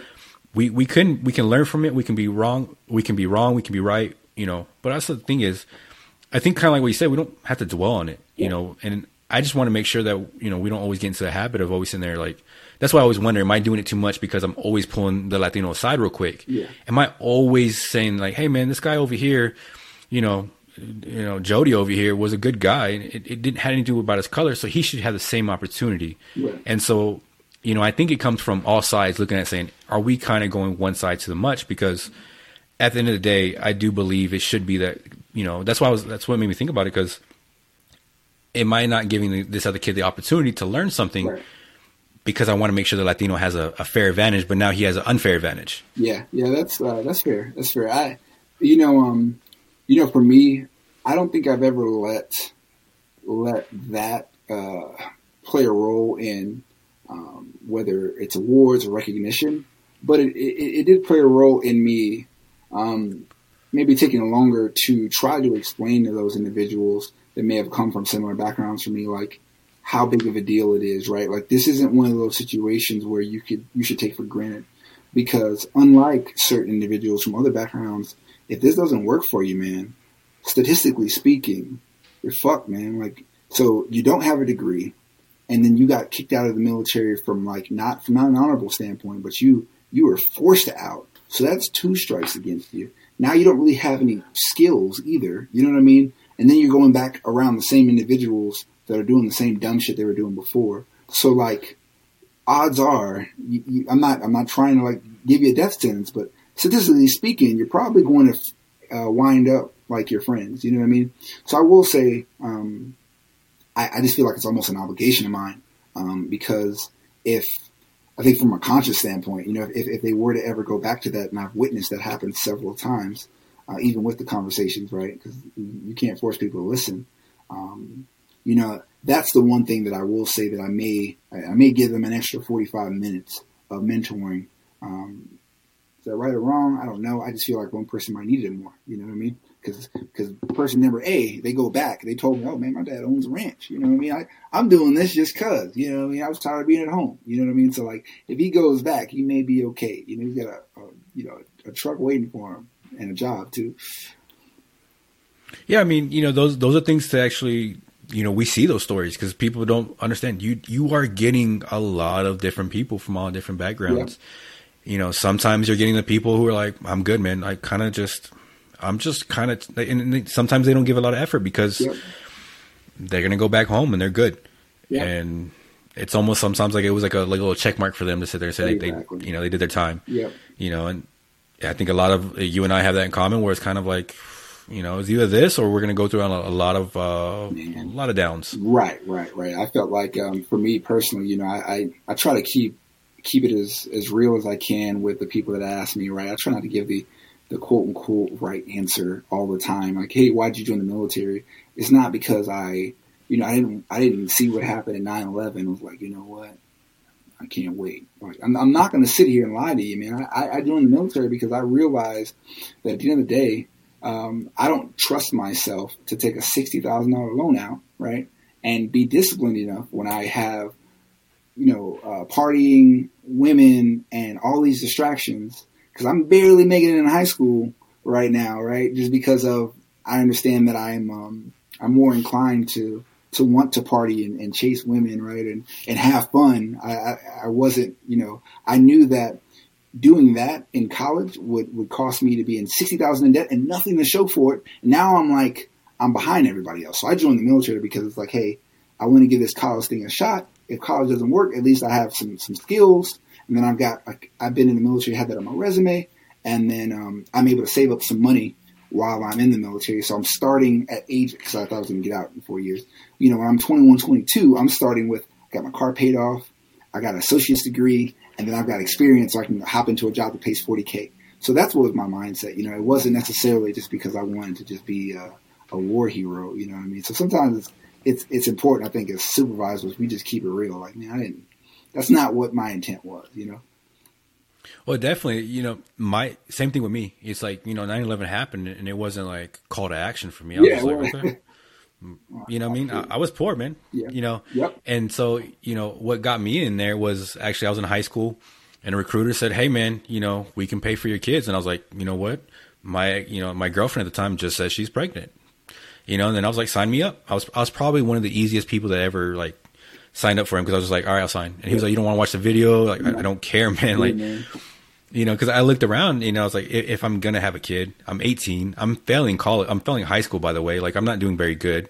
I don't see a job. The only job that I was looking at doing was a prison guard. And I think you had to be 21. Yeah. So I was just like, I don't see this going very well. And someone just said they can pay for a kid. So I thought it was the easiest, like, yeah, for sure. Cool. And, those are things that people need to talk about too. Cause I think there are some legit people who are very patriotic and sit there and say, I will fight for my country. There's a lot of us that are like, I need a way out. And I feel like, at the end of the day, I respect those individuals the same. I just think we just need to stop with, I'd rather us be transparent and let it be okay to just be honest. Like, hey man, I joined because of the benefits. I didn't join for like a selfless reason. I think once I got in and the more I matured, I realized that I have a bigger purpose, right? Like, I started to kind of drink the Kool-Aid, right? And realize, okay, what I am doing impacts this on this scale. That's cool. Like, that grew in me. That wasn't like my intent coming through the gates, and that's okay. Yeah. That's also, it has to be okay. Right. Cause it's truthful. And, there's always going to be some that feel the need to fight. And there's going to also be some say like, I'm just looking out for me. Cause I don't really have a lot of options right now. But, and it's also like, I'm very patriotic now. Yeah. But, 17, 18 years old, I could care less about anything around. I didn't even know anything. Yeah. And so that's true. I think that's also something that, we kind of, I hate to say it, but a lot of people that are like, that say what they join, you're like, damn, dude, it makes me feel like shit because I know that wasn't even close to being my answer, you know. And also, like, the reason why I joined the Air Force was also because I was like, I'm looking for the easiest gig I can find right now. You know what I mean? I'm not gonna lie to you. And I was like, you know what? You know, I've heard the horror stories about these, you know, folks sleeping out here and like they weren't even sleeping in tents, man. They're just out here sleeping on a straight floor in the field. Man, that's not me.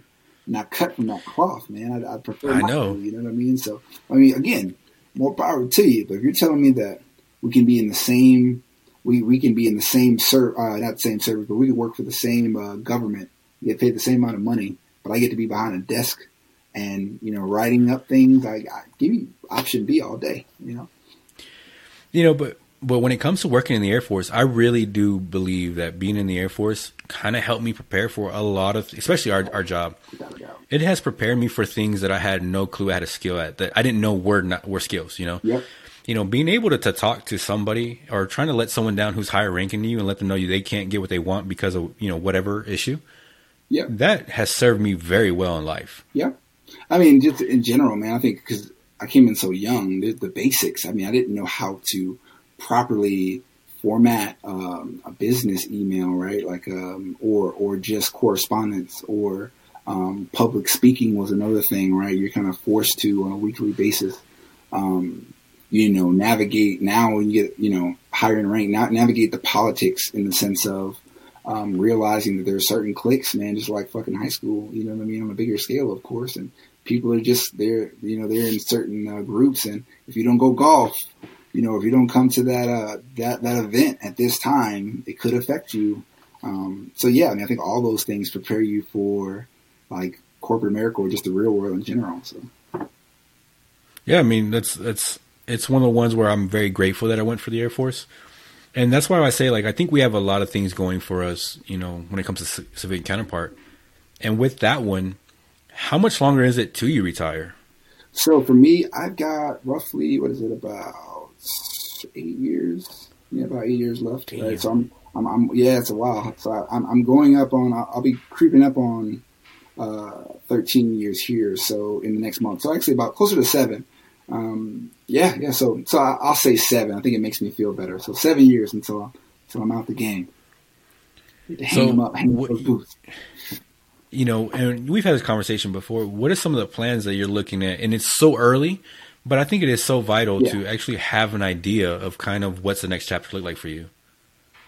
Right. So one of my biggest goals is to make sure my master's is knocked out before I get out. I'll be wrapping up my bachelor's this summer. Finally, last year, a lot of my personal goals were like physical related, and I think that's just because that's what I enjoy doing. And then I realized this year, man, like that's not paying the bills. You need to stop bullshitting and knock out the shit that you need to knock out. So, so definitely. I want to make sure that I set myself up for if I wanted to work civil service, I have the credentials to do so.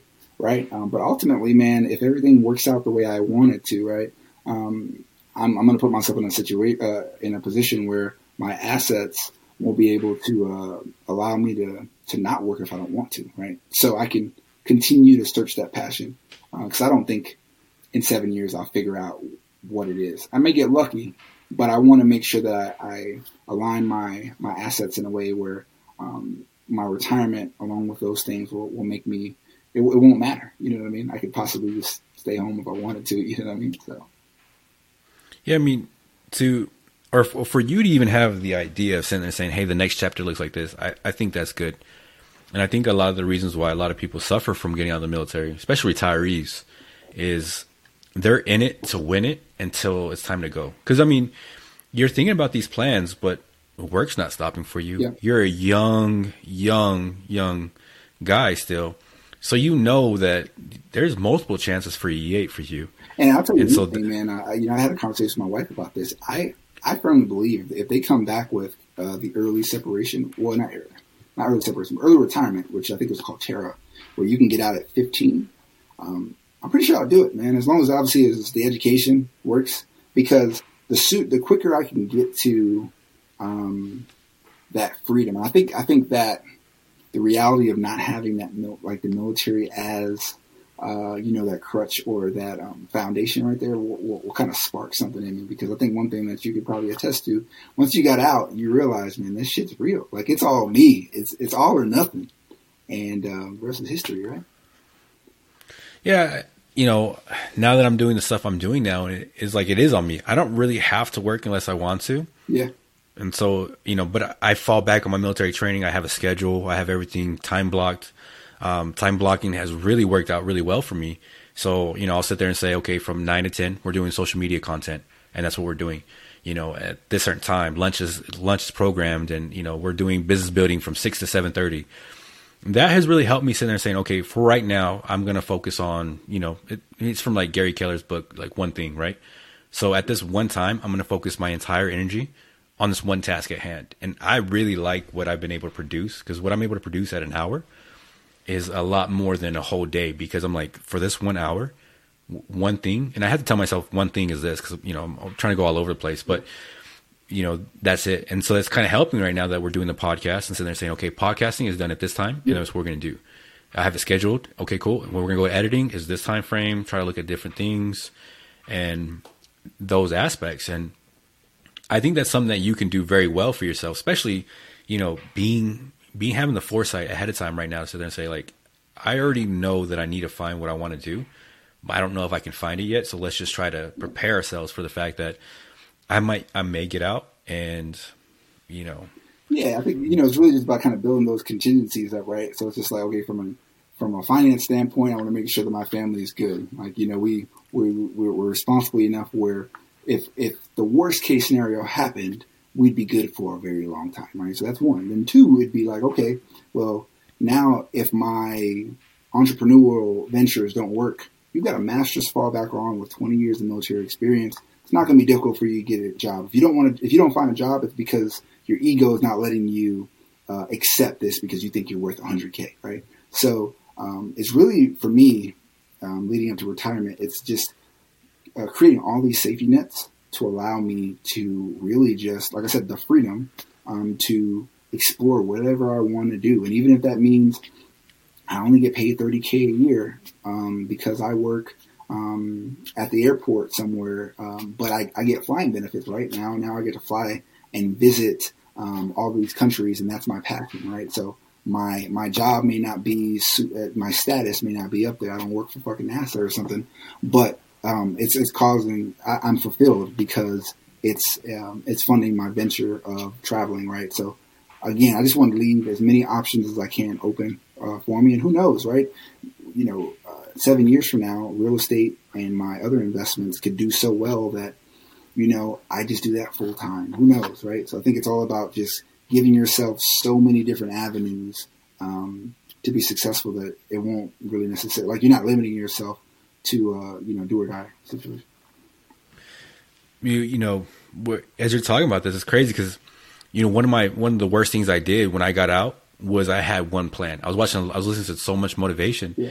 And a lot of the motivation was, I think it was, I forgot who it was, but it was like, don't create a plan B, create a plan A. Like, don't fail. Right. Yeah. So I did that to the T, and plan A fucking failed horrible for me. And it set me in a downward spiral. It took me years to recover because I literally had only one fucking plan. Yeah. And I literally believed in all my might that it was going to happen. And when it did not happen, that's when, yeah. But, one thing that I did not know happened, and I want to ask you, how you feel about this though, was the issues of deployments. I didn't know that was an issue for me now, or, that I was going to get out. Do you see that, even though you feel like you're back to normal, do you feel like, is there some kind of contingency plan you have that those issues you've had before will creep up once you get out? You mean as far as while I'm on deployments, or you mean they may affect my mental health, like yes, when I get out? Right. So once you get out, even though you feel good now, right, you're depressed because you get out. Yeah. I think you're going to be depressed. Mm-hmm. Is there something that you kind of thought about, like, this might come back again? Yeah, man. To be honest with you, I mean, I not even when I get out, I think about it, because, just to be transparent with you, man, a lot of the PTSD and the depression and anxiety I got from my deployments really stemmed from the place I was at was dangerous as shit. Don't get me wrong. But that wasn't the problem. The problem was my kids, man, they just don't get it, right? So I think they were pretty upset at me for leaving, right? And that hits differently for me, right? Like, they legitimately were just like disappointed, like it was a personal decision I made to leave them. You know what I mean? So I think that's something that I'm going to experience the next deployment. You know what I mean? Because it doesn't matter how much you talk to them. I think internally they've already, that's just something that's just in their spirit, right? Specifically my daughter. So, I think, hopefully now that I know what a bad therapist looks like, once I get out and I deal with the depression from whether, missing the military, I can, hopefully find a therapist that can help me get through it, right? Because I think there's a lot of people that have been through similar situations with me and they got through it. So I think that's because they have a good team and good resources, which I did not have, unfortunately, before. But now I know what to look for, right? So the therapist is something that you're still like you would, use in the future? No doubt, man. I think that's huge, man. I think for my community, I can't speak for others, but my community, it was, I come from a pretty poor urban background, and I think a lot of individuals that come from those circumstances probably need therapy, right? Your parents may be on drugs. Your parents may have gotten killed. There's a lot of things that jack you up, man, and it's not a thing. It's not like, first of all, you're poor. You can't afford therapy. That's one. And two, it's like, nobody takes it seriously because, even though they barely have high school diplomas, they think that therapy is a waste of time. Like, you know nothing about psychology, but you know what I mean? So it's not something that's big in our community, right? And I think it needs to be. And it's one of those things that once you experience what the benefits of it, and the more you mature and you get older, you realize it's important, man. So that's one thing I'll be leaning on, and I'll be going more on the civilian side, and I'll have a little bit more influence on who's, I'm speaking to. I can look at their credentials. In the military, you just take what they give you, and it's hard as hell to try to leave an individual. I try to get referrals off base, and they're like, no, this is who you got, buddy. Sorry. So. Well, with therapy, man, that's good that you're using that as like, hey, man, this is a tool now. It's not a crutch. It's a tool now. Yeah. And I think a lot of times, you go through it because what I'm worried about is that, because you're so focused and you have such a plan. And then if, let's say, like, it's like the little bit of, setback you're going to have because of, like, let's say the mental side. It's like, I just don't want it to deter you so much. So I'm so happy that you actually have a plan sitting there saying, okay, yeah. But with that plan, is there any kind of things you have set in place saying, if I experience this or if I do this, okay, now it's time to go to therapy without the ego like kind of weighing in? Right. I think, to be honest with you, I think it's pretty much going to be regardless, right? I think it's already kind of wrapped into that post military life package of mine, because it's going to be therapy on two ends regardless. It's either, if things are better than I expect, I'll be going to therapy from a sense of, what do I want to do with my life? A life coach, which is still a form of therapy, right? Guiding me in the right direction, like a mentor or a coach. And if I'm depressed, it's more of a, hey, help me get through this rut. This other stuff can wait. Like, I need to get my mind right first. So I think regardless, it's a part of that getting out of the military package, man, because one thing that I have heard that depression is real, and it's just because you've been doing the same thing for 20 years, and then just like that, it's like, you're Mr. Obadiah now. You're not Sergeant Obi. You're not Sergeant Obi. You're not, they don't even go really by last names anymore. You don't have the camaraderie. All this stuff is gone, and that's all I've known, man. Like 17, besides Sonic, that's all I've known my whole life. So I can imagine that it's not going to be a cakewalk. For sure, man. Luckily for me, I've got a father-in-law who did like 28 years in the Marine Corps, retired at E9, and he dealt with it too. And he was one of those people, he had a high status, and his ego was through the roof. So going from that, and he couldn't get a job, right? He ended up having to settle. He's doing great now, by like GS 1 million, right? But he had to settle for a job at AAFES, which, for those that aren't familiar, it's basically like Walmart for the military. So he had to work there, and it was like a shot at his ego. He was like, man, I was a fucking E9 managing 100 plus people. Now I'm like, I'm that guy scanning shit, right? I'm not sure that was his job. I know he worked for Atheist. So, yeah, he gave me the real. He was like, man, he gained like 40 pounds just because of like, man, I'm not who I was. And then he thought his family would judge him, for it because of that. But they didn't care. They care for who you are. I don't care about what your title is. Well, especially since, when we talk about the military in that aspect is we will in a heartbeat abuse our family relationship just to get ahead in the military. Everyone that we know, love, and respect in the military is all in. And so it's almost that culture where it's like, hey, I can't be home right now. Or like you said earlier, I got to, you want to be able to be able to watch a baseball game. So that also indicates that there's times where you can't because you're working or, so let someone get in trouble at a certain time at night. You're working now. Yep. And so I think that's also good is because, you got to remember the family's going to be there. Yep. Right. And then they're stuck. They're not stuck with you, but they're there with you when you transition.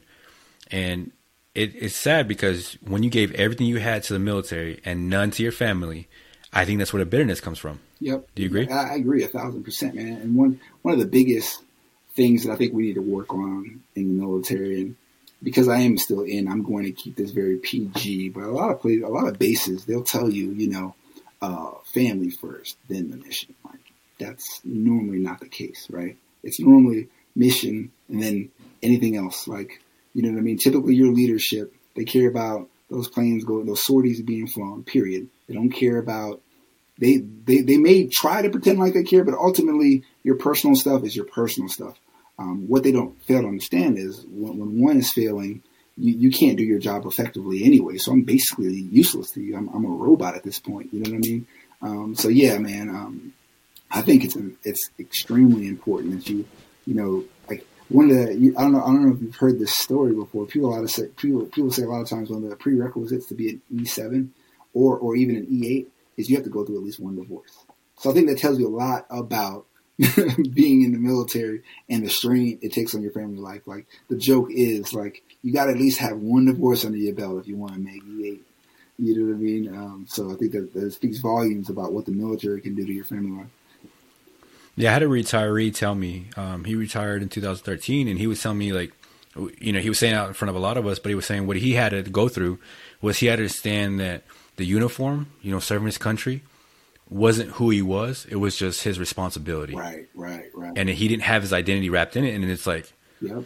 I was like, I had to write that one down because it was one of the ones like, I think we get so assumed. And I think that's why a lot of vets have these problems, because right now you're in it. You are Sergeant Obi. Your phone rings, boom. Someone wants your attention. It's for work related. And it's like, it almost becomes, it's not almost, it is who you are. It's hard to go home and say your dad, but how many times have you had a friend over and they still, like they might call you Obi, but that's like almost work Obi, you know what I mean? Yeah, exactly. Yeah, you got to correct them, man. Like, and that's the reason why a lot of us, man, we choose not to live on base because you just need a break from it. You know what I mean? You don't want to be walking your dog and hearing retreat, or you know what I mean, and having to just stop and pop at attention. It's like sometimes you just want to be able to just be Bryant. You know what I mean? So yeah, I think you hit it right on the head. I seen a former NFL player. He made a big post about that.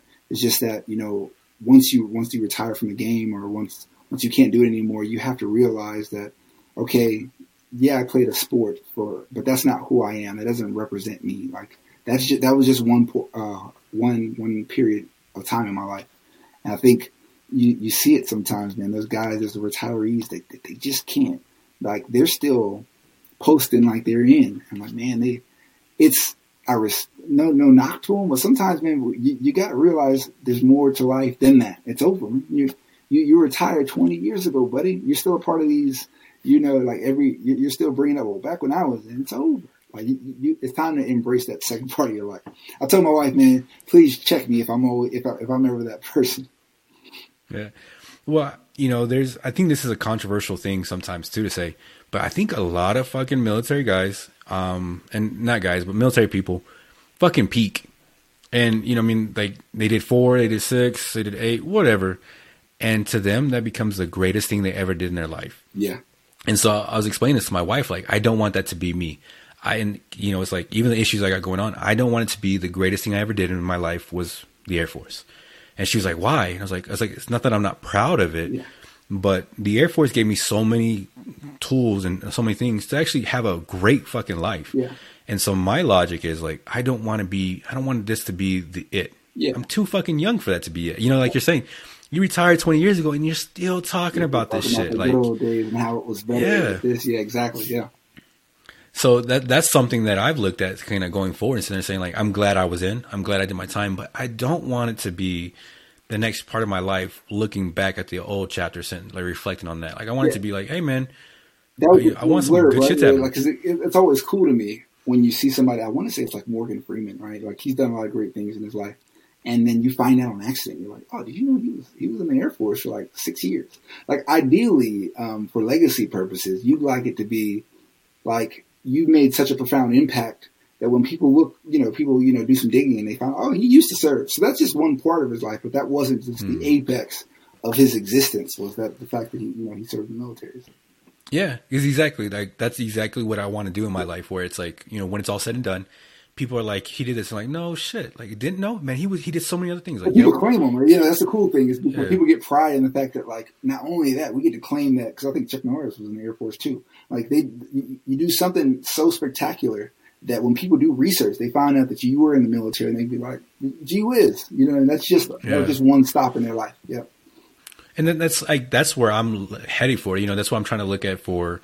And, when I'm planning out 5, 10, 15 years of my life, that's what I'm looking to do, is like, how can we have an impact where it's such an impact in my life and growing forward, where never about the money. No one ever said, okay, he made, $10 million. Don't care. Right. But, hey, he did this. People are like, no shit. Wow. And kind of almost like, yeah, he has so many different, and that's what I think I'm doing in life, is so many different chapters. Trying to do different things where people are sitting there saying like, oh, wow, you got into this? Yeah, I did that for a little bit. I did IT for a little bit. I was in the Air Force for a little bit. And then when it's all said and done, people are just, logistics, you know what I mean? Yeah. Jack of all trades, man. Yeah. And that's what it is. And that's what I find is kind of annoying. And I kind of want to ask that person who's always saying back in my day, it's kind of like, hey man, did you, I want to ask them that conversation. Like, did you just peak? Like, is that it? Is that what else are you doing in life? Exactly. You know what I mean? And not to mention, like, I don't, at the end of the day, you don't know how that's being embellished too. Like, there's always those lifters, like from you lift as well, man. Those guys are like, hey, back when I used to bench like 380, like, all right, bro, there's no footage of that. And that's not relevant now. You know what I mean? Don't be that guy. Well, even so, it's like so much has gone by, you kind of forget. So you kind of almost start remembering what you said. Yeah. You start rewriting history to kind of fit your scenario. Like, man, last week you told me it was 385. Now it's 405. Which one is it, man? Yeah. It keeps going up. Yeah, and so it's like, that's what I'm looking for next, is like the next chapter of my life is almost the legacy portion where, I would like to be that guy, the same thing where it's like, hey, I didn't know this about you. That's crazy. Like, you don't ever talk about it. Like, yeah, it was just something I did. Yeah. Is that how you feel? Like, is that what you kind of expect from retirement? Right, exactly. So, one of the jokes I used to tell with my old supervisor was, because first and foremost, speaking of retirement, I appreciate the fact that the military is allowing me to retire at 38 when the time comes, or 39, right? I used to joke with my old supervisor, I never want to be that old black guy in like a fucking Escalade or a red Mercedes, right?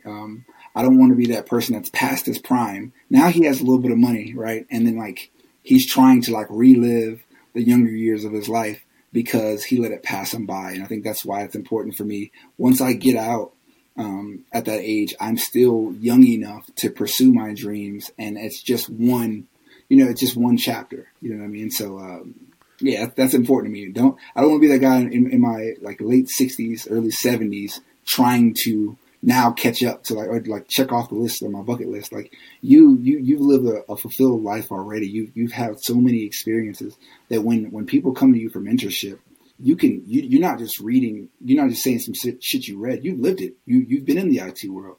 You've been in the logistics world. You've dealt with the politics of the Air Force, right? Like you can speak from so many different platforms. You know what I mean? You've done the things where, I remember you telling me a story back when you were in Vegas.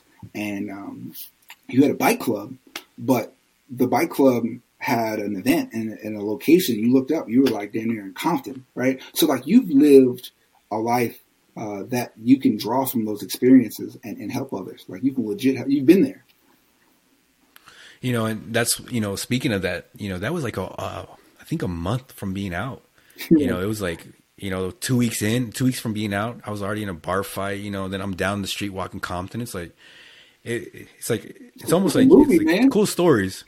Well, yeah, but it's also like, those are like fucking red flags after red flags are like, hey man, you're not heading in the right direction. So when the movie takes a turn to that, it's like, no shit. Like we saw this coming. Like you know, when the music stops, it's like, how do you think I got to this point? Well, let me take you pretty back. much. Yeah. And so, you know, but speaking on those experiences, man, I'm so grateful that I've actually been able to fuck it up so much. Right. Because I always feel like my military career I always say like I had a good career. Like I could have kept going on. Yep. I just got my own way. Yep. But, you know, I had a great career. But when I left the Air Force, that's when I really started fucking up in life. Because I never, you know, just like you, high school and then military. Yep. I never had a really chance to fuck up life and kind of figure it out my way through it. It was figured out for me in a sense of you will do this, you'll be here, you'll, you know, shave, shine, polish, whatever. Right. And so as a 27, 28-year-old, as I got out, now we're dealing with real life. Now we're figuring out where life is. And that's the cool part about it. And the only reason why I can say it's cool is because we're not there no more. Yeah.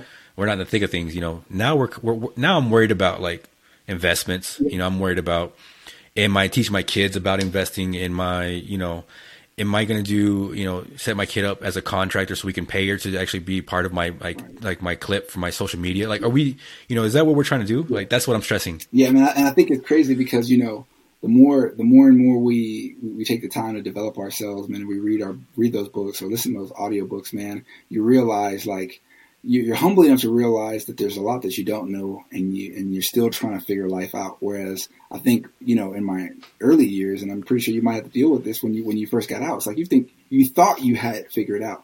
And I think that's the biggest problem we have as men. Our ego makes us think like, I got it. I'm going to do this, period. Nobody's going to stop me. But like I said, the more I read, the more I learn, you know, the more, not to sound too philosophical, the more you realize what you don't know. And it keeps you humble enough to not make some of those mistakes. So. Well, especially start asking questions.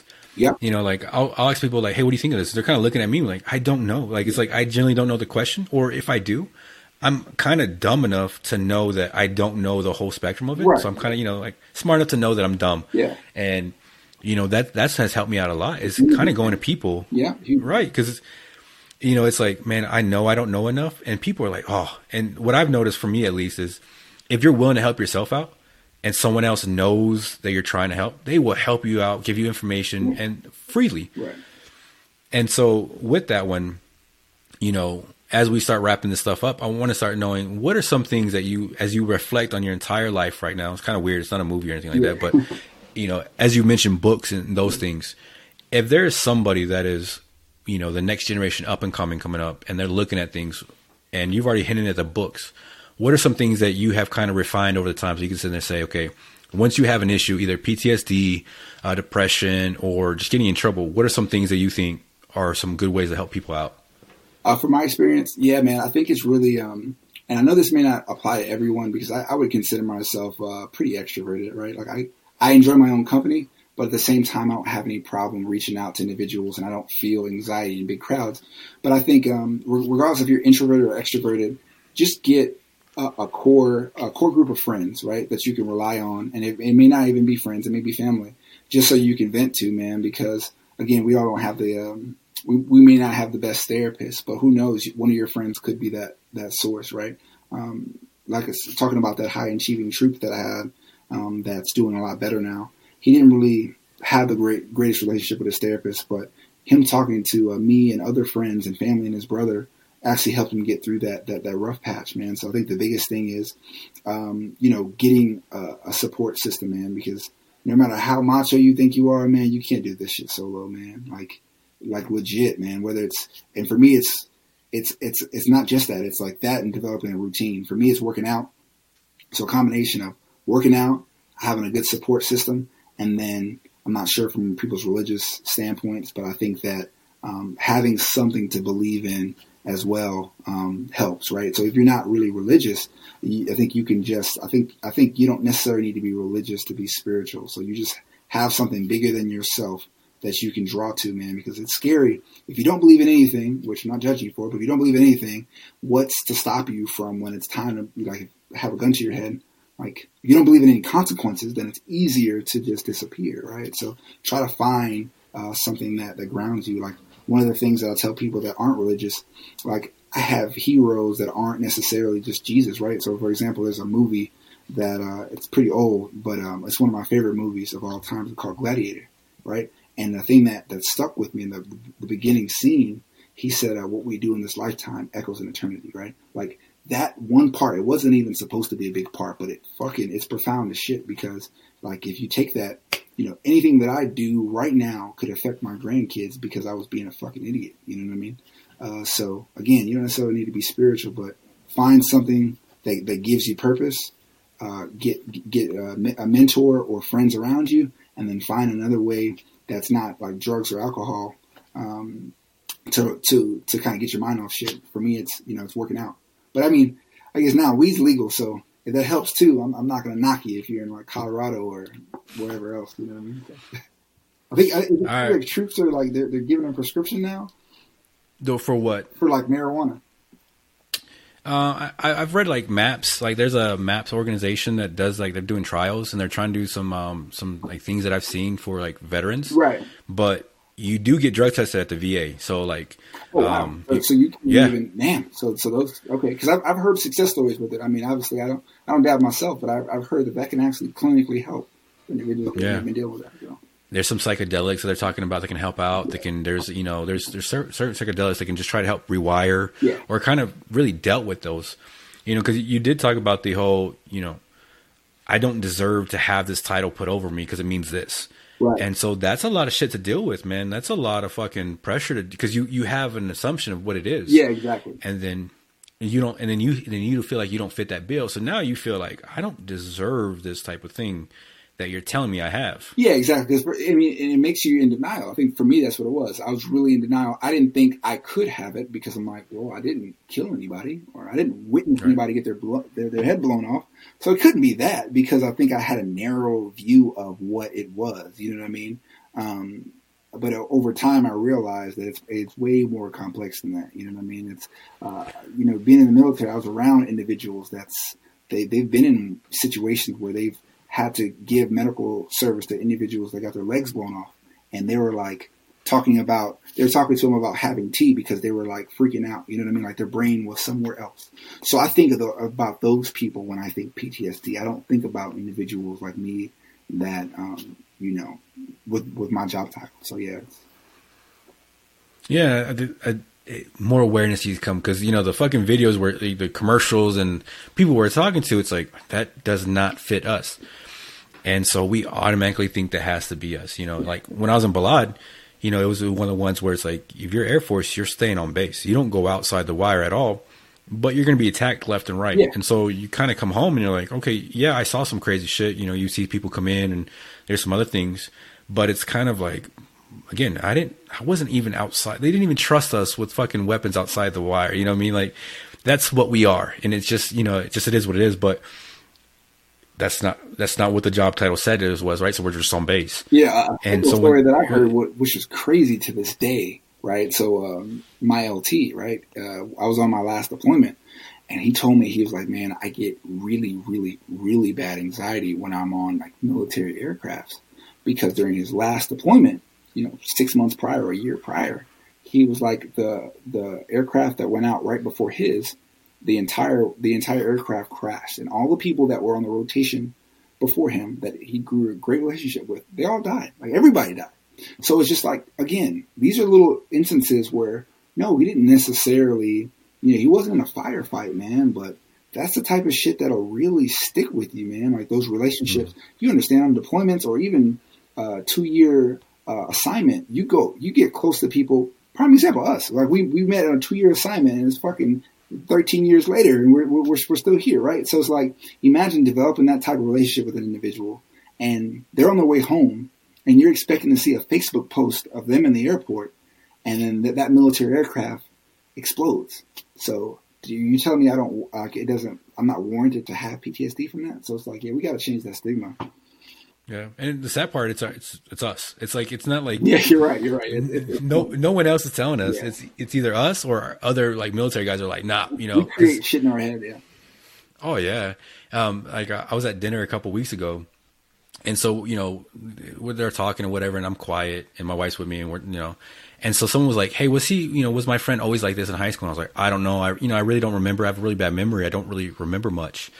And so someone was kind of like, why? And, you know, this lady was like, well, he's seen so much shit. He's fucked up in the head. I'm like, Jesus, man. Like, okay. Yeah, it's like, you know, it's like, hey, you know, okay, yeah, I'm fucked up in the head and shit like that. But, you know, let me talk about this shit. Like, you're over here. Right. You know, if I don't cut you off, I feel like, man, I'm about to sit there. You're going to tell me like, yeah, I saw these things. I killed people. Yeah, it's exactly. Like, yo. So developing your own war stories for you. Yeah. It's like, whoa, you know, like, hey, let's keep it down. You know, I am a regular guy. I'm a regular G.I. Joe in that sense. And that was kind of the sense of the podcast, man. It's like, you know, your story, you know, my other friend's stories. It's like some of us were legit in combat. There are some people who were in combat, and there's some people who weren't. I have a friend who never deployed. You know, I've had one friend who's deployed, and it was to Honduras for 6 months. You know, some people get the luck of the draw, some people don't. But the sad part is we're always quick. We're our own worst enemies to sit there and say like, nope, you know, because you didn't kill no one, you don't deserve it. It's like, the VA doesn't even see it like that. You know what I mean? Like they don't even look at it like that. Yeah. And so, you know, we're our own worst friends. It's horrible. But with that, man, again, I want to thank you for coming on, man. I think you highlighted a lot of issues that, I didn't know about some of those things either too. So I'm glad we had this conversation. Right. And especially because there's some people there's some still military guys that are still in, and this is affecting them, and they're going to keep it with them, and they're not going to do it. They're going to start drinking. They're going to get in trouble. And worst case scenario, they get DUI. Now they're out the door, and they didn't understand the root cause right. And so again, man, I want to thank you for being so vulnerable with that, man. I'm so happy to see where your head's at. I'm so happy every time I talk to you to know. And, you know, like I flew into the States and I asked you like, hey, I'm coming here. And first thing, cool, man, you got a place. You got there, you had food for us, you had a place to stay. You know, my daughters play with your kids. You know, it's family. You're always family to me. So I'm so happy to hear where you're at.